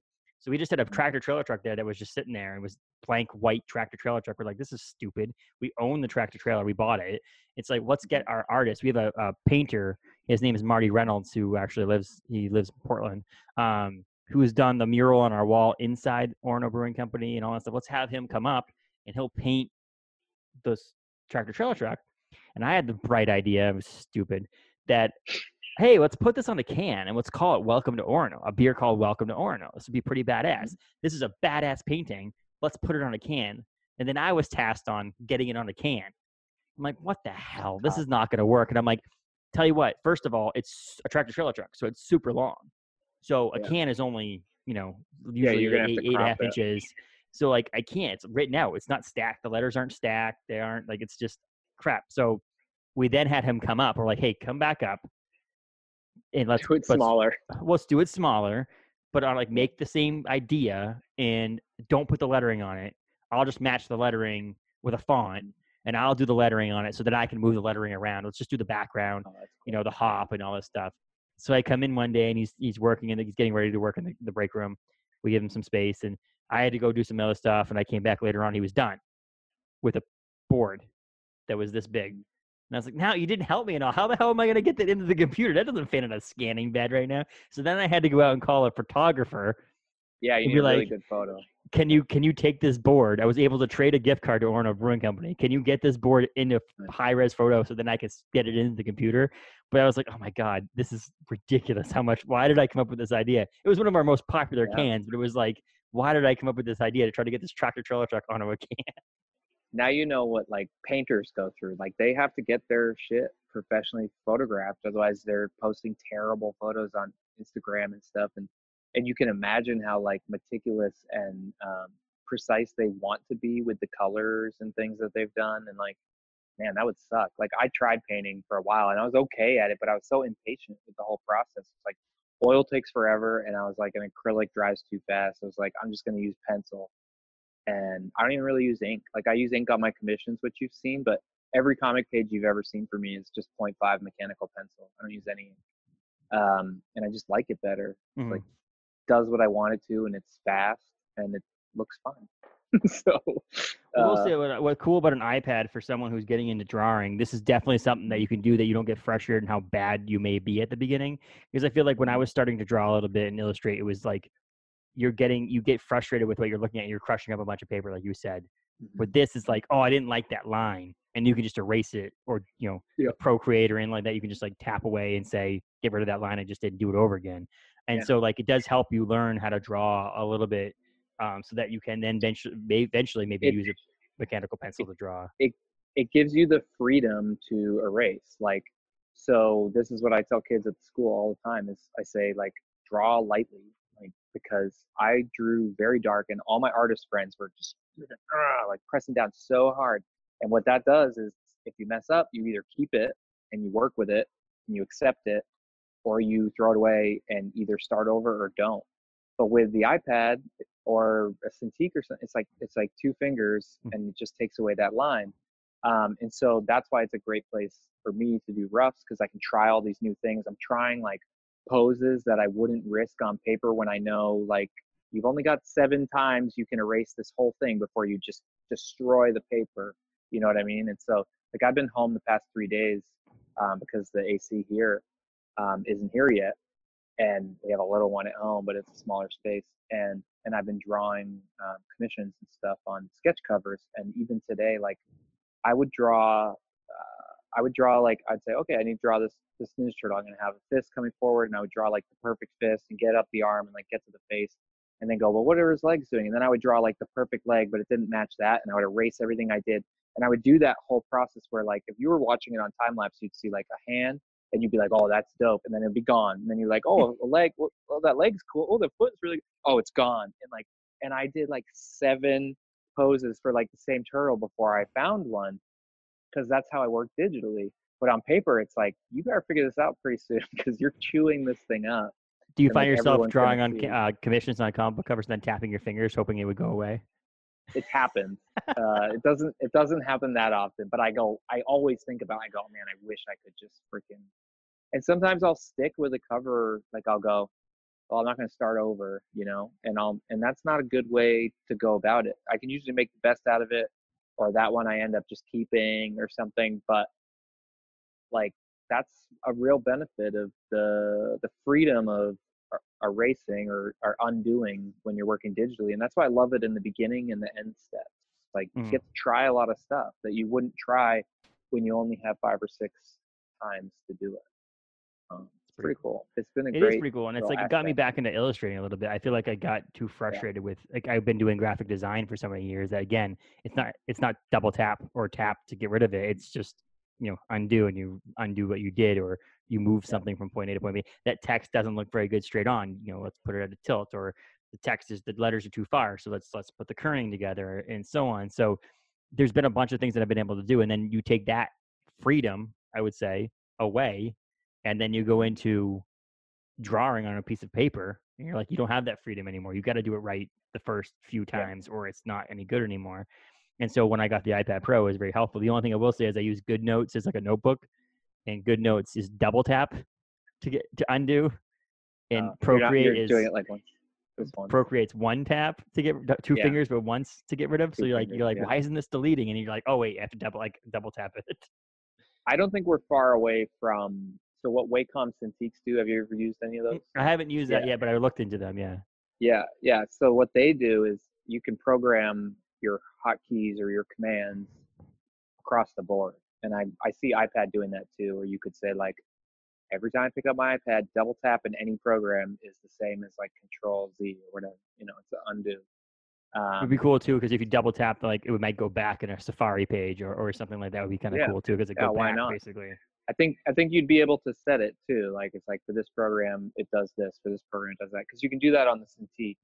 Because I never use undo or redo on Photoshop on the buttons, because I change it to step backward, step forward. Because if you do undo, redo, you'll keep hitting it, but it only goes one step. If you step backward, step forward, you can like pop, pop, pop, pop, pop, pop, pop, and like go like 20 minutes into the past, and see if you liked it better or not. But typically, like when I'm working digitally, I didn't really undo anymore. I just use 1,000 layers. Like, I'm just like, I might want that later, and I'll label it like Shane Bookman's face, Shane Ruff, like good hand, if you ever need a hand again, get that layer and just bring it up to the other one, like, which is also beneficial. Yes, it Saves was paper too. Yeah. the cool thing about Procreate too is that it easily exports into Photoshop. So I was able to, Mhm. like, we did a beer called Gratitude that's coming out soon, and it's Mhm. basically I sketched out the hop with using the pencil on Procreate, and Mhm. then I wrote I used a back lined paper like a in a notebook, and then I wrote gratitude across it in a nice thick marker pencil, like whatever, and then wrote a little note on it and a to and from. And the whole idea is like, thank you for doing whatever to me in my life. Thank you for getting through this COVID with me or whatever. And the idea is that you fill out, to Ben Bishop from Justin, and you give you a Mhm. can of beer.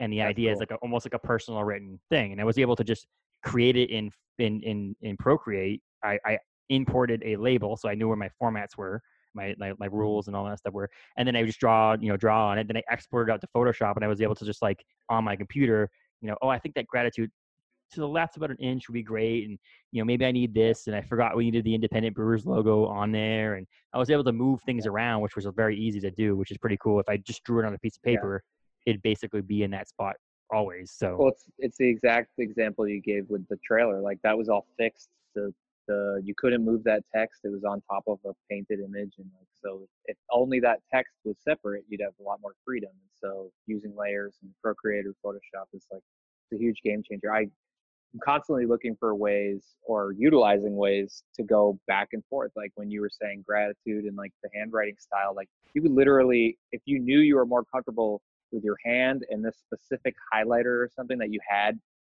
around, you could write it on paper, take a photo with your iPad, and then draw over the exact thing that you just wrote, or just vectorize it and pull it around and put it yeah, wherever you want it. Like, so I think it's all about finding the ways to do both in conjunction with each other to get the best result. Like, so many people out there still think, oh, you do that digitally means like you typed in a bunch of like numbers and then it printed out somehow.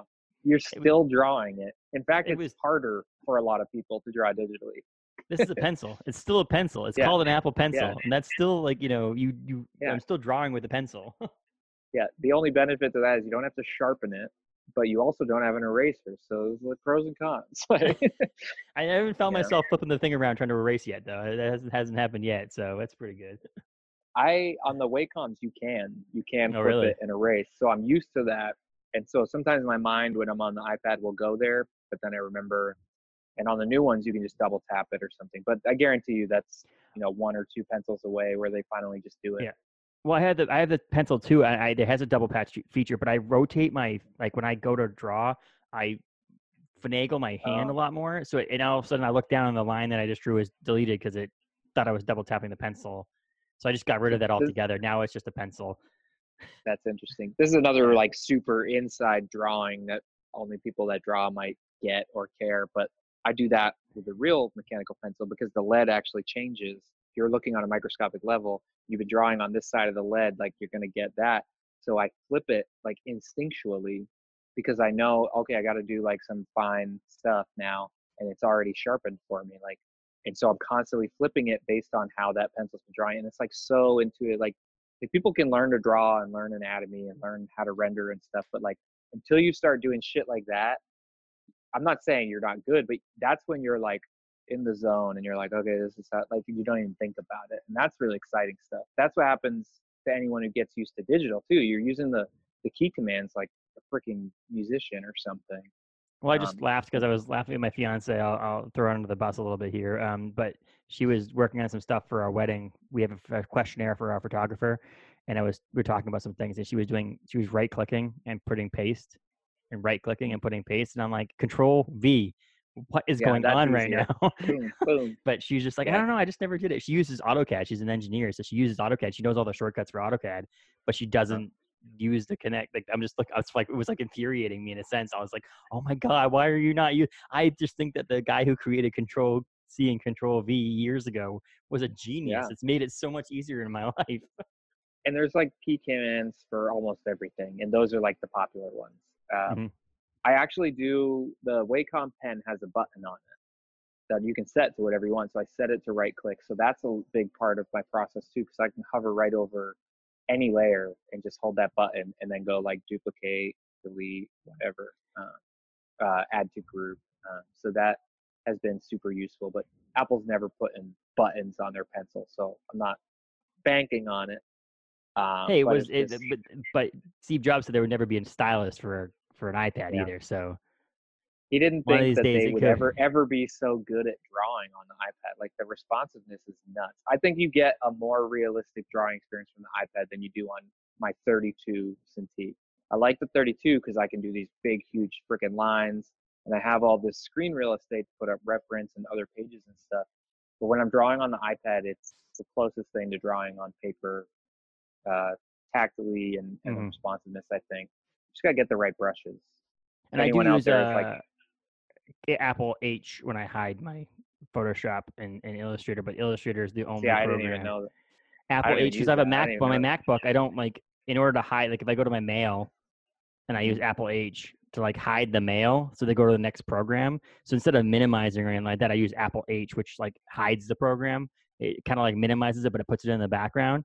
And I was having a discussion with Andy Hurt, the other guy that helps with some of the cans for OBC. I said, dude, the new Photoshop I just downloaded for Photoshop CC doesn't Apple H hid your guidelines. And I was like, are you kidding me right now? For freaking They 10 changed it on years, you. it's like it's Yeah, been Apple H. So I had it on my old computer. And then when I got my new computer, I downloaded Photoshop CC again, brand new, obviously a brand new version of it. And I went to press Apple H just instinctively to hide it. And it was like, Apple H does something else now. Do you want it to do this thing? And I was like, yes. Oh my God. yeah. You just Oh, have to that's cool. change They the let you. Yeah, settings. But yeah, yeah, so yeah. So that was on my mind. But yeah, the iPad is definitely one the of the best latest things I Photoshop, purchased. the latest Photoshop, or maybe it was the last update. They finally changed it. So when you do free transform, for people who don't know, it's a way to scale something that you've drawn. So if I drew that face too small, like I said, you can grab a corner of it and just blow it up or shrink it down or spin it around or reverse it, whatever you want to do. But until the last update or the update before the last update, you would grab a corner and it would be like wonky, stretch and skew. And everyone would constantly have to hold shift because, like, no, I don't want it wonky. No one ever wants it wonky. We want to scale it, not stretch and skew. And now they've switched it. So if you press shift, it goes, whoa, it gets all fucky. And so I've been like getting used to that, but it's like something I'm thankful that they changed, but I have to wrap my head around it again. It's going to take 6 months of using your Photoshop for it to actually Yeah. Yeah. register. Same thing me. I'll do it. Luckily, when you're doing it, you're dragging and you realize it's wonky. All you need to do is press let go of shift, and it Yeah. will go back to Yeah. Yeah. Yeah. uh, There's a couple things Procreate does better than Photoshop.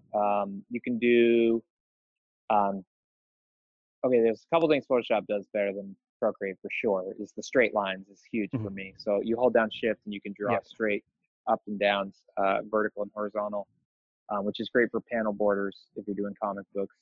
Procreate, you can do it. You have to hold two fingers and you can do it, but it's not as seamless. You got to hold two fingers and then it'll like want to snap to wherever you are.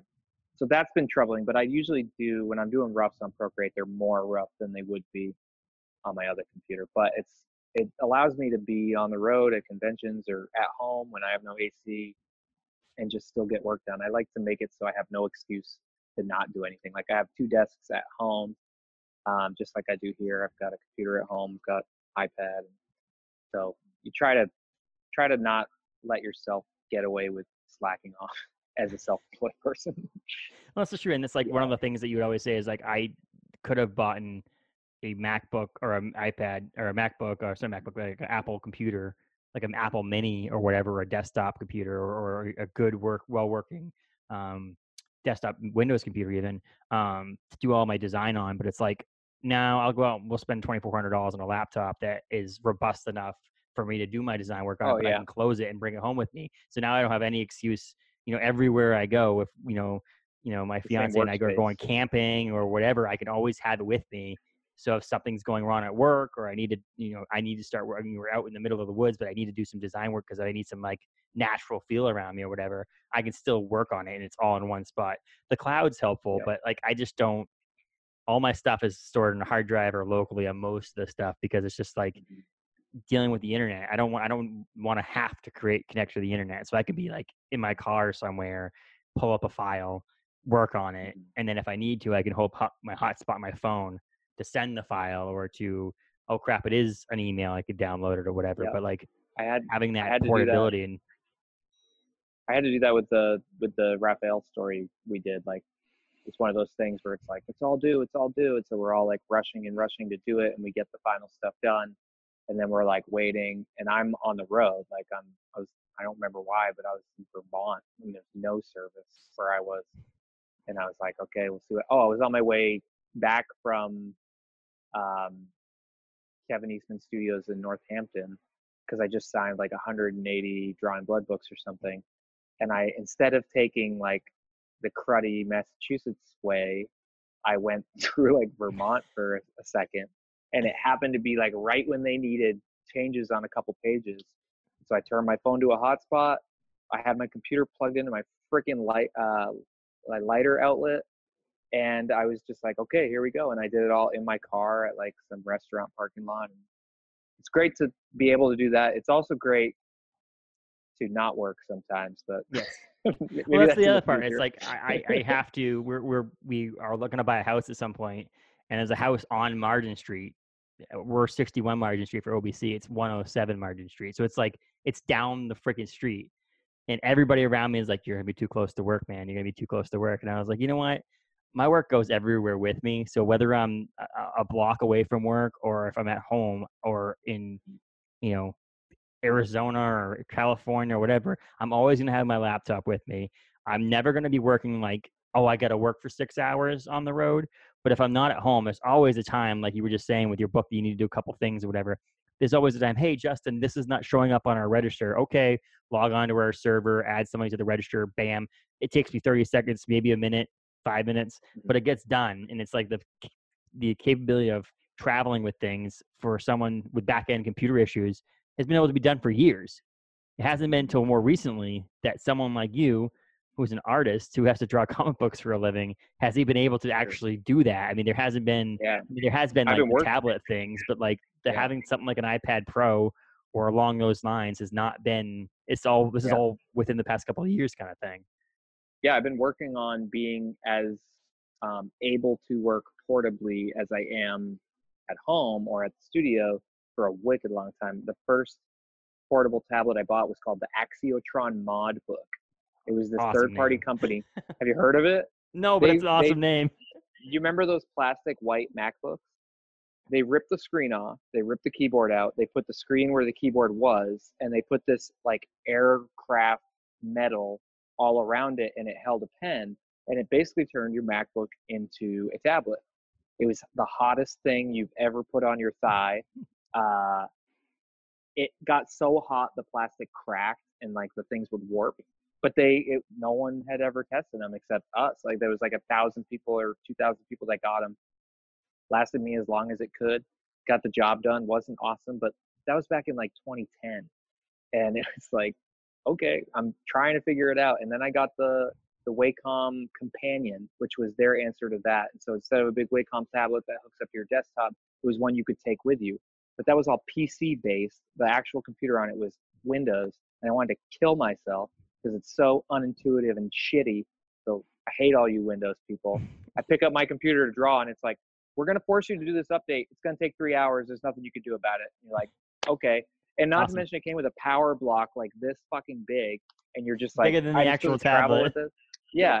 And so everyone who got a companion was like, I made a mistake, and they're trying to resell it and stuff. So then, the iPad was coming up, and things were getting there, but it was really just like, if you're on the road, you're not working as well. Until now, like, it's actually possible. Like, artists are they're going out of their way to prove that it is a workable device for real work. Like, they're doing billboard size illustrations on an iPad that are in Times Square.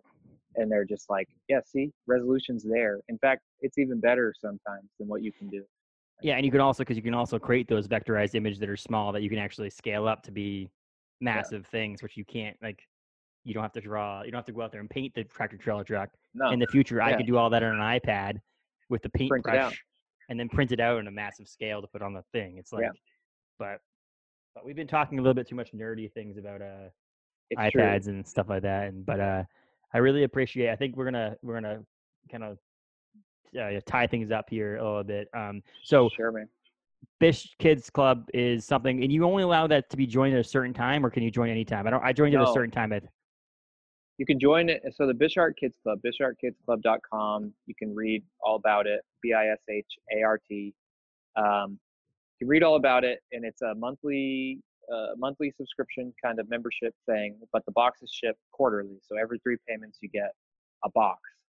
There's tiers where you don't even get a box. If you just want to either support or get a discount code, everybody gets a discount code for at least 10% off everything every time you see me or online. But yeah, you can join anytime. But if you join mid-quarter, you won't be charged until the first month of the following quarter. So that's pretty awesome because you could join now and you won't. The next following quarter is actually July 31st. So you don't have that much of a window to not to be in it for free. But that way you'll be right on track for the next box. So some people join in the middle because they saw something that came out previously and like, man, I really want that. And it's like, well, sorry, that was part of the other box. But what happens is, like I said, I have just shy of 100 members, so I'm doing 100 print runs right now. And so those extras are going up into the members only store. So even if you have missed stuff, you can cherry pick right now. But pretty soon that might not be the case. Like it'll be the case every now and then, but once we hit 100 members, I can just do a 100 print run. When we're at like 125 members, I'll probably do 150 print run, like et cetera, et cetera. So there'll always be a little bit of overflow, but it ebbs and flows. But yeah, Bishart Kids Club, you get a membership discount code. You get quarterly boxes. The highest tiers, you get commissions. I know you're looking for the original piece of art. The highest tiers are limited though, because my time is limited. So I think there's only eight spots. Somebody today, actually, 2 guys from the club actually switched spots just so the other one could get a commission, which is super cool. Like the group is so nice to each other. They talk constantly. The Facebook Messenger has been Constantly. it's been like this unexpected thing. Like, I had no idea it was going to create this sort of like camaraderie. And like, if someone's looking for a book, like, how much is this worth? Or do you guys have access to this? I told people today, I was like, if you see the new Casey Jones Raphael 2-pack at Walmart, can someone grab me one? And like, we're always helping each other out. That's stuff that I never expected to happen when we get together at cons. It's like a family. We do like these big dinners, and it's amazing. And we probably won't be able to do that when we hit like 500 people. So we get on the ground floor. You have to rent a hall. Yeah, it'd be fun. But it's funny too, it's because been like awesome. even listening to you talk to Troy Little and Kevin Eastman and stuff like that, they gave you a little bit of shit for your able to start up this like your gang. You know, you have your little gang, your little club that you had started. That we're all here to protect Ben. If anybody tries to hurt Ben, we're all here to defend him. There's a couple guys in the group who are total mob mentality. Like literally, I think they're in the mob. And they're like, you want me to do something? You want me to roll up on him? And I'm like, no. No. Like I try very hard to not let it become a cult. I want to go on record that saying that was never the intention. If that happens, it's on them. It's not them. It's not me. Okay. You're changing your name. It's not the Bishart Kids Yeah. Club anymore. But we joke about it a lot though. The Bishart Kids cult. It's not the intention. And I talk them off of that pretty often. They just look out for each other, sometimes too fiercely. And I check. I have it open on my Facebook, so I have like the little tab at the bottom. That's the one that stays always open, but it is muted. It had to be muted. I couldn't do it. So, but like I'll go on and I'll like scroll up and look through. Like I'll check it regularly, like almost like you're checking your voicemail or your messages. But like I'd check it regularly. But it is something that I'm like, okay, some of these people just don't do anything else but talk to each other on the chat. It's just And the other thing they do, another unexpected thing that came out of it, is they just are so mean to me.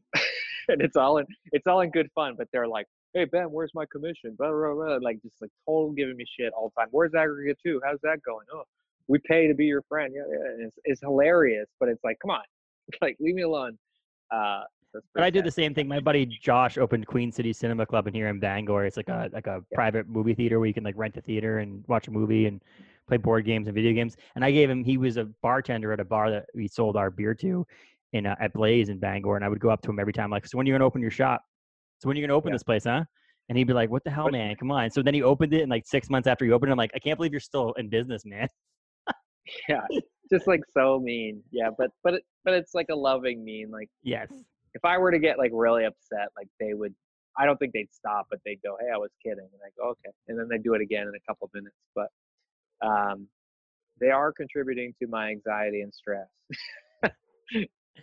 But it's in cool. one I way or think it another. is because there's just a lot of things out there that are like Patreon that just that you don't like. You just support these people because you like them, and they give out like a lot of them are podcasts. You give out this podcast for free, but obviously they need to support it, and they don't have enough advertisers or whatever. So like, hey, give us $5 a month because you like listening to it. You know, it is free, but thank you. And a lot of times they'll do like special podcasts here and there, but it's like having this idea that this club is. I also am subscription to the Marvel Collector Core, which is like the box that you get the I Funko Pops and stuff like that, and like did that for a little bit, yeah. and it's really cool to get that. And a lot of times I feel myself that only nowadays, excuse me, there has to be a certain pop for me to actually go out and buy it now. Like it's to the point where like I have too many of them, and it's like I don't need any more of them, and I'm not the kind of guy that's like keep them in the box because they're worth a bunch of money. Like I don't like a lot of these. I don't care. The only one I actually still have in the box is the child from Mandalorian, the Baby Yoda. I still have that one in the box. So I'm like, I don't know. It's over on the shelf in the corner. You might But as yeah, well. yeah, If this you this ever have second thoughts, that can be the one you get two of. yeah. Like, And so I got some Black Widow ones the other day, and I was just like, you know what? I probably would never have purchased these, like going to the store to buy them. But it's like, okay, every quarter or every 2 months, I think it is now, I just get it in the mail, and it's pretty cool. And a lot of times they're unique ones. Like I have a Mysterio that lights up, and there's some cool ones that come into it. But that's like just a corporation that's just sending the shit out. It's not like there's no heart involved in it. There's no connection. I don't know anybody else that's part of this collector course. So I can't talk to them and like discuss I love things. that. I love that about it, and we never expected it. Like, it was so crazy. Like the amount that they talk to each other. Like, I thought about like building a forum or something, and I was like, we'll just use Facebook Messenger, and like they, like we all talk. We say good morning, we say good night. Like they schedule Zoom calls. It's fucking awesome. Like it's so cool. The Um, creepiness is when they're looking in your window saying goodnight. That's when it's yeah, across the yeah, line. yeah.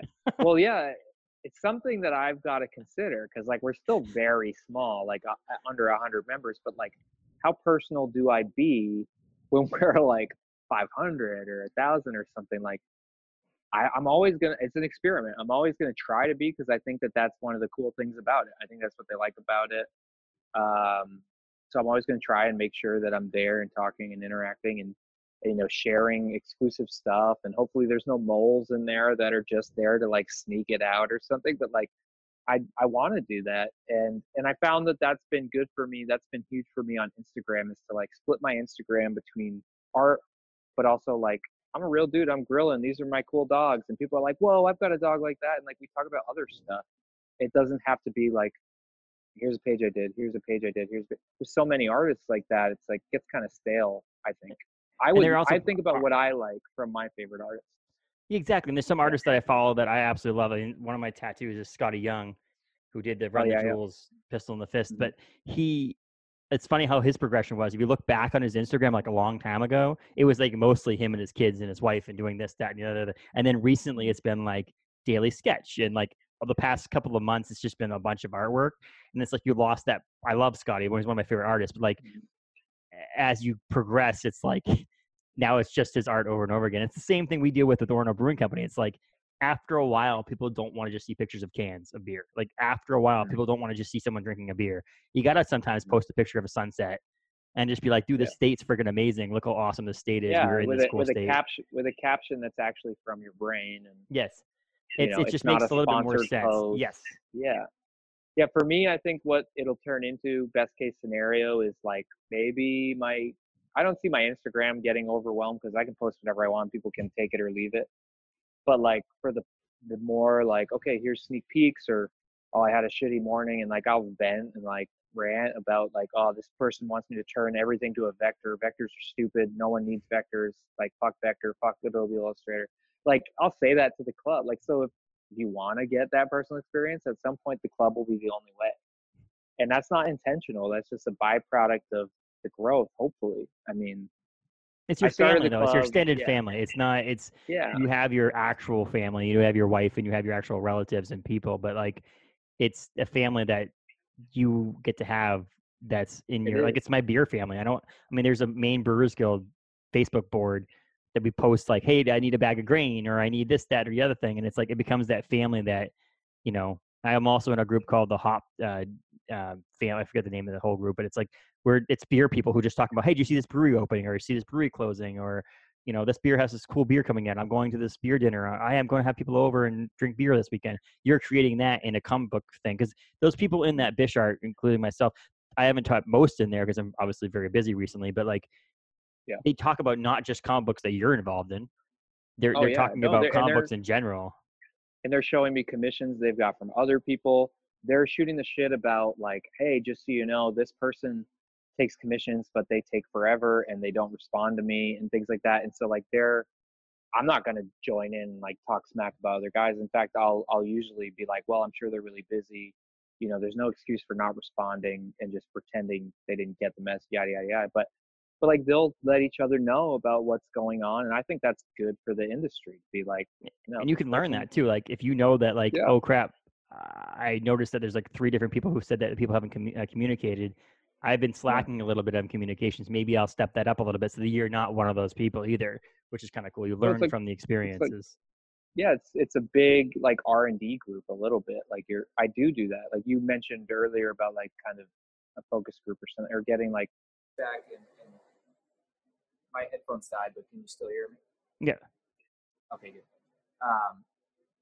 Getting that feedback, like I don't specifically use it for that, but every now and then if I'm stuck on something or I just want them to have a contribution the same way Kickstarter backers like having a contribution, I'll be like, what cover you guys like? And they'll say, oh, use this one instead of that one, and I'll go with it. And it's cool. And if I were in a club with an artist I really like, I would think that was, and there's artists in our group too that some of them can draw like just as good as me.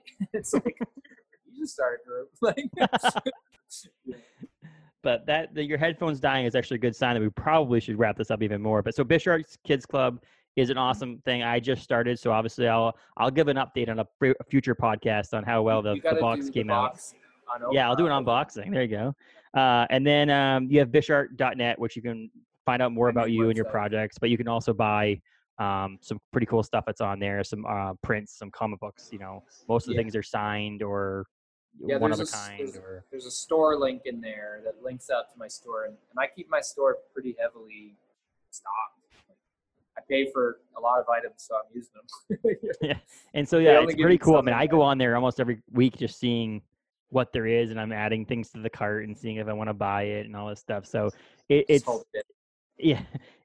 pretty fun. And you can also follow Ben on most social medias. You're at Bishart on Twitter and Instagram, right? And you have Facebook pages. I won't link your Facebook page. So I like to link Instagram and Twitter, but like if you want to find Ben on Facebook, I'm sure he'll let you add him as a friend. But I'm always like, at some point, you get to a point where you have too many people on your Facebook page. That I mean, for now, it's fine if you want to do it. I say if you're going to join the club, definitely send me a friend request because I got to add you to the group and stuff like that. But otherwise, we have some mutual friends. I'll probably accept it. I haven't hit my limit yet. So. Well, I think they keep updating that because I feel like I added someone. I used to promote a festival, and when I used to go to that festival, there was a guy that I added. He was at like the 1,000 friend mark or whatever at one point, and he had to like start like going through weekly and deleting people that really either don't have a Facebook profile anymore or whatever because he couldn't get there. But I feel like Facebook now has it's like 10,000 is the limit or something like that. So here's the breakdown. My Twitter, don't follow me on Twitter if you don't want political crap. It's the only place I go political. Facebook is like a little bit in between where I'll like post something kind of passive aggressive that might be political, but it's also the place where I port my stuff from Instagram. So if you just want art and dogs and grilling and beer, Instagram is the place to be. Or if you want an update on how the dam building is going on the river behind they and through those windows over there. I've got this whole awesome river, and I've been here for like 2 months, and then they blocked it off because they're pulling out an old dam because it used to be like crazy rapid. And hopefully it'll be all smooth when they're done, and I can kayak right from the parking lot. So that'll be nice. But it's just kind of funny. It's like I was like, oh, look at that. Ben has a new story. Oh, it's ducks. They're ducks, and then like everyone loves the ducks. They're like, hey, someone on Twitter like followed me on Instagram too. It was like, can I get an update on those ducks? And it just so happened they were like there again. And I was like, they're still here. They're still okay. It's like a family of like 7 ducks. And I'm like, what the hell are they going to do? They're blocked in on both sides. There's dump trucks. There's like diggers. Like there's like jackhammers and all these guys walking around. I'm like so scared for the ducks. I just have deer in my side yard, deer and Oh, baby deer. Like where I was sitting out watching TV the other night, we were literally sitting 20 feet from us. This mama deer like walks in the side yard and was just like there and like kind of looks over at us and we're like, oh my God. Maine, man, Yeah, exactly. And then where it's five at. It's the way life five should be. seconds later, two baby deer just run up and like frolic towards the mom and they kind of like run off into the woods. But we're like sitting there watching TV. There's audio playing and like we're not And they being didn't care. quiet. We're talking. They didn't give a crap. But I'm like, this is so That's so amazing. cool. Yeah, that's super cool. Well, maybe one Aggregate, day, Orono and Masons. I don't know the politics, but maybe we can do something. That'd be yeah, cool. exactly. There's a bunch of stuff going on, and I know you have you drew Drawing Blood cans for the Bangor Comic Con. That obviously is now in October, which Ben will be at, right? You're still planning on, hopefully, if it happens, we're all like Yeah, as long as it crossing happens. our fingers. That happens in October in Bangor. You can get the tickets to the Bangor Comic Con website or link on their Facebook page. Ben's working on Aggregate 2, which is awesome, and Drawing Blood 2. That's all coming out, and look for his cans in store and stuff like that too. But give Ben a follow. I really appreciate you coming on today, man. Yeah, it's fun. It's been a I honor. Like when I started the podcast, I wanted to talk to people that I have a passion with, not just people who can further your cause and like get people to listen to your podcast. So it's it's a balance. So like my first couple of people, I talked to Jay Cochran from Bangor Comic Con, but also he's my tattoo artist. So it's like, let's talk tattoos, man.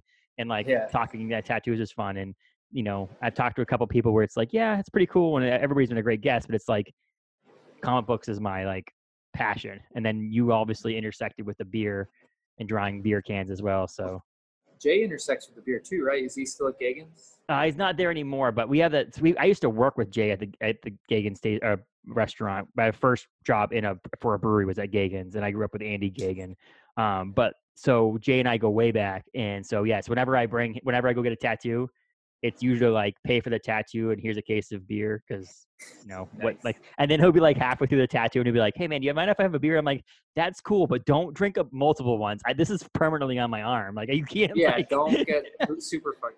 That's and funny. then he'll be like, hey man, you want a beer? I'm like, I don't think that's okay. I don't think I can have a beer because it thins your blood. He's like, oh yeah. Oh yeah, I guess. So that's a good takeaway for everyone. Maine is like comics, beer, tattoos, trades. That's wildlife. Because you have your ducks, and I have my deer. Yeah. There we go. There's a Mason's OBC collab beer called Ducks and Deer or something like that. Yeah. I like it. I'll keep thinking on that. I'd be down. I think we can convince the powers ahead up top, But it's pretty cool to talk to you and chat with you again.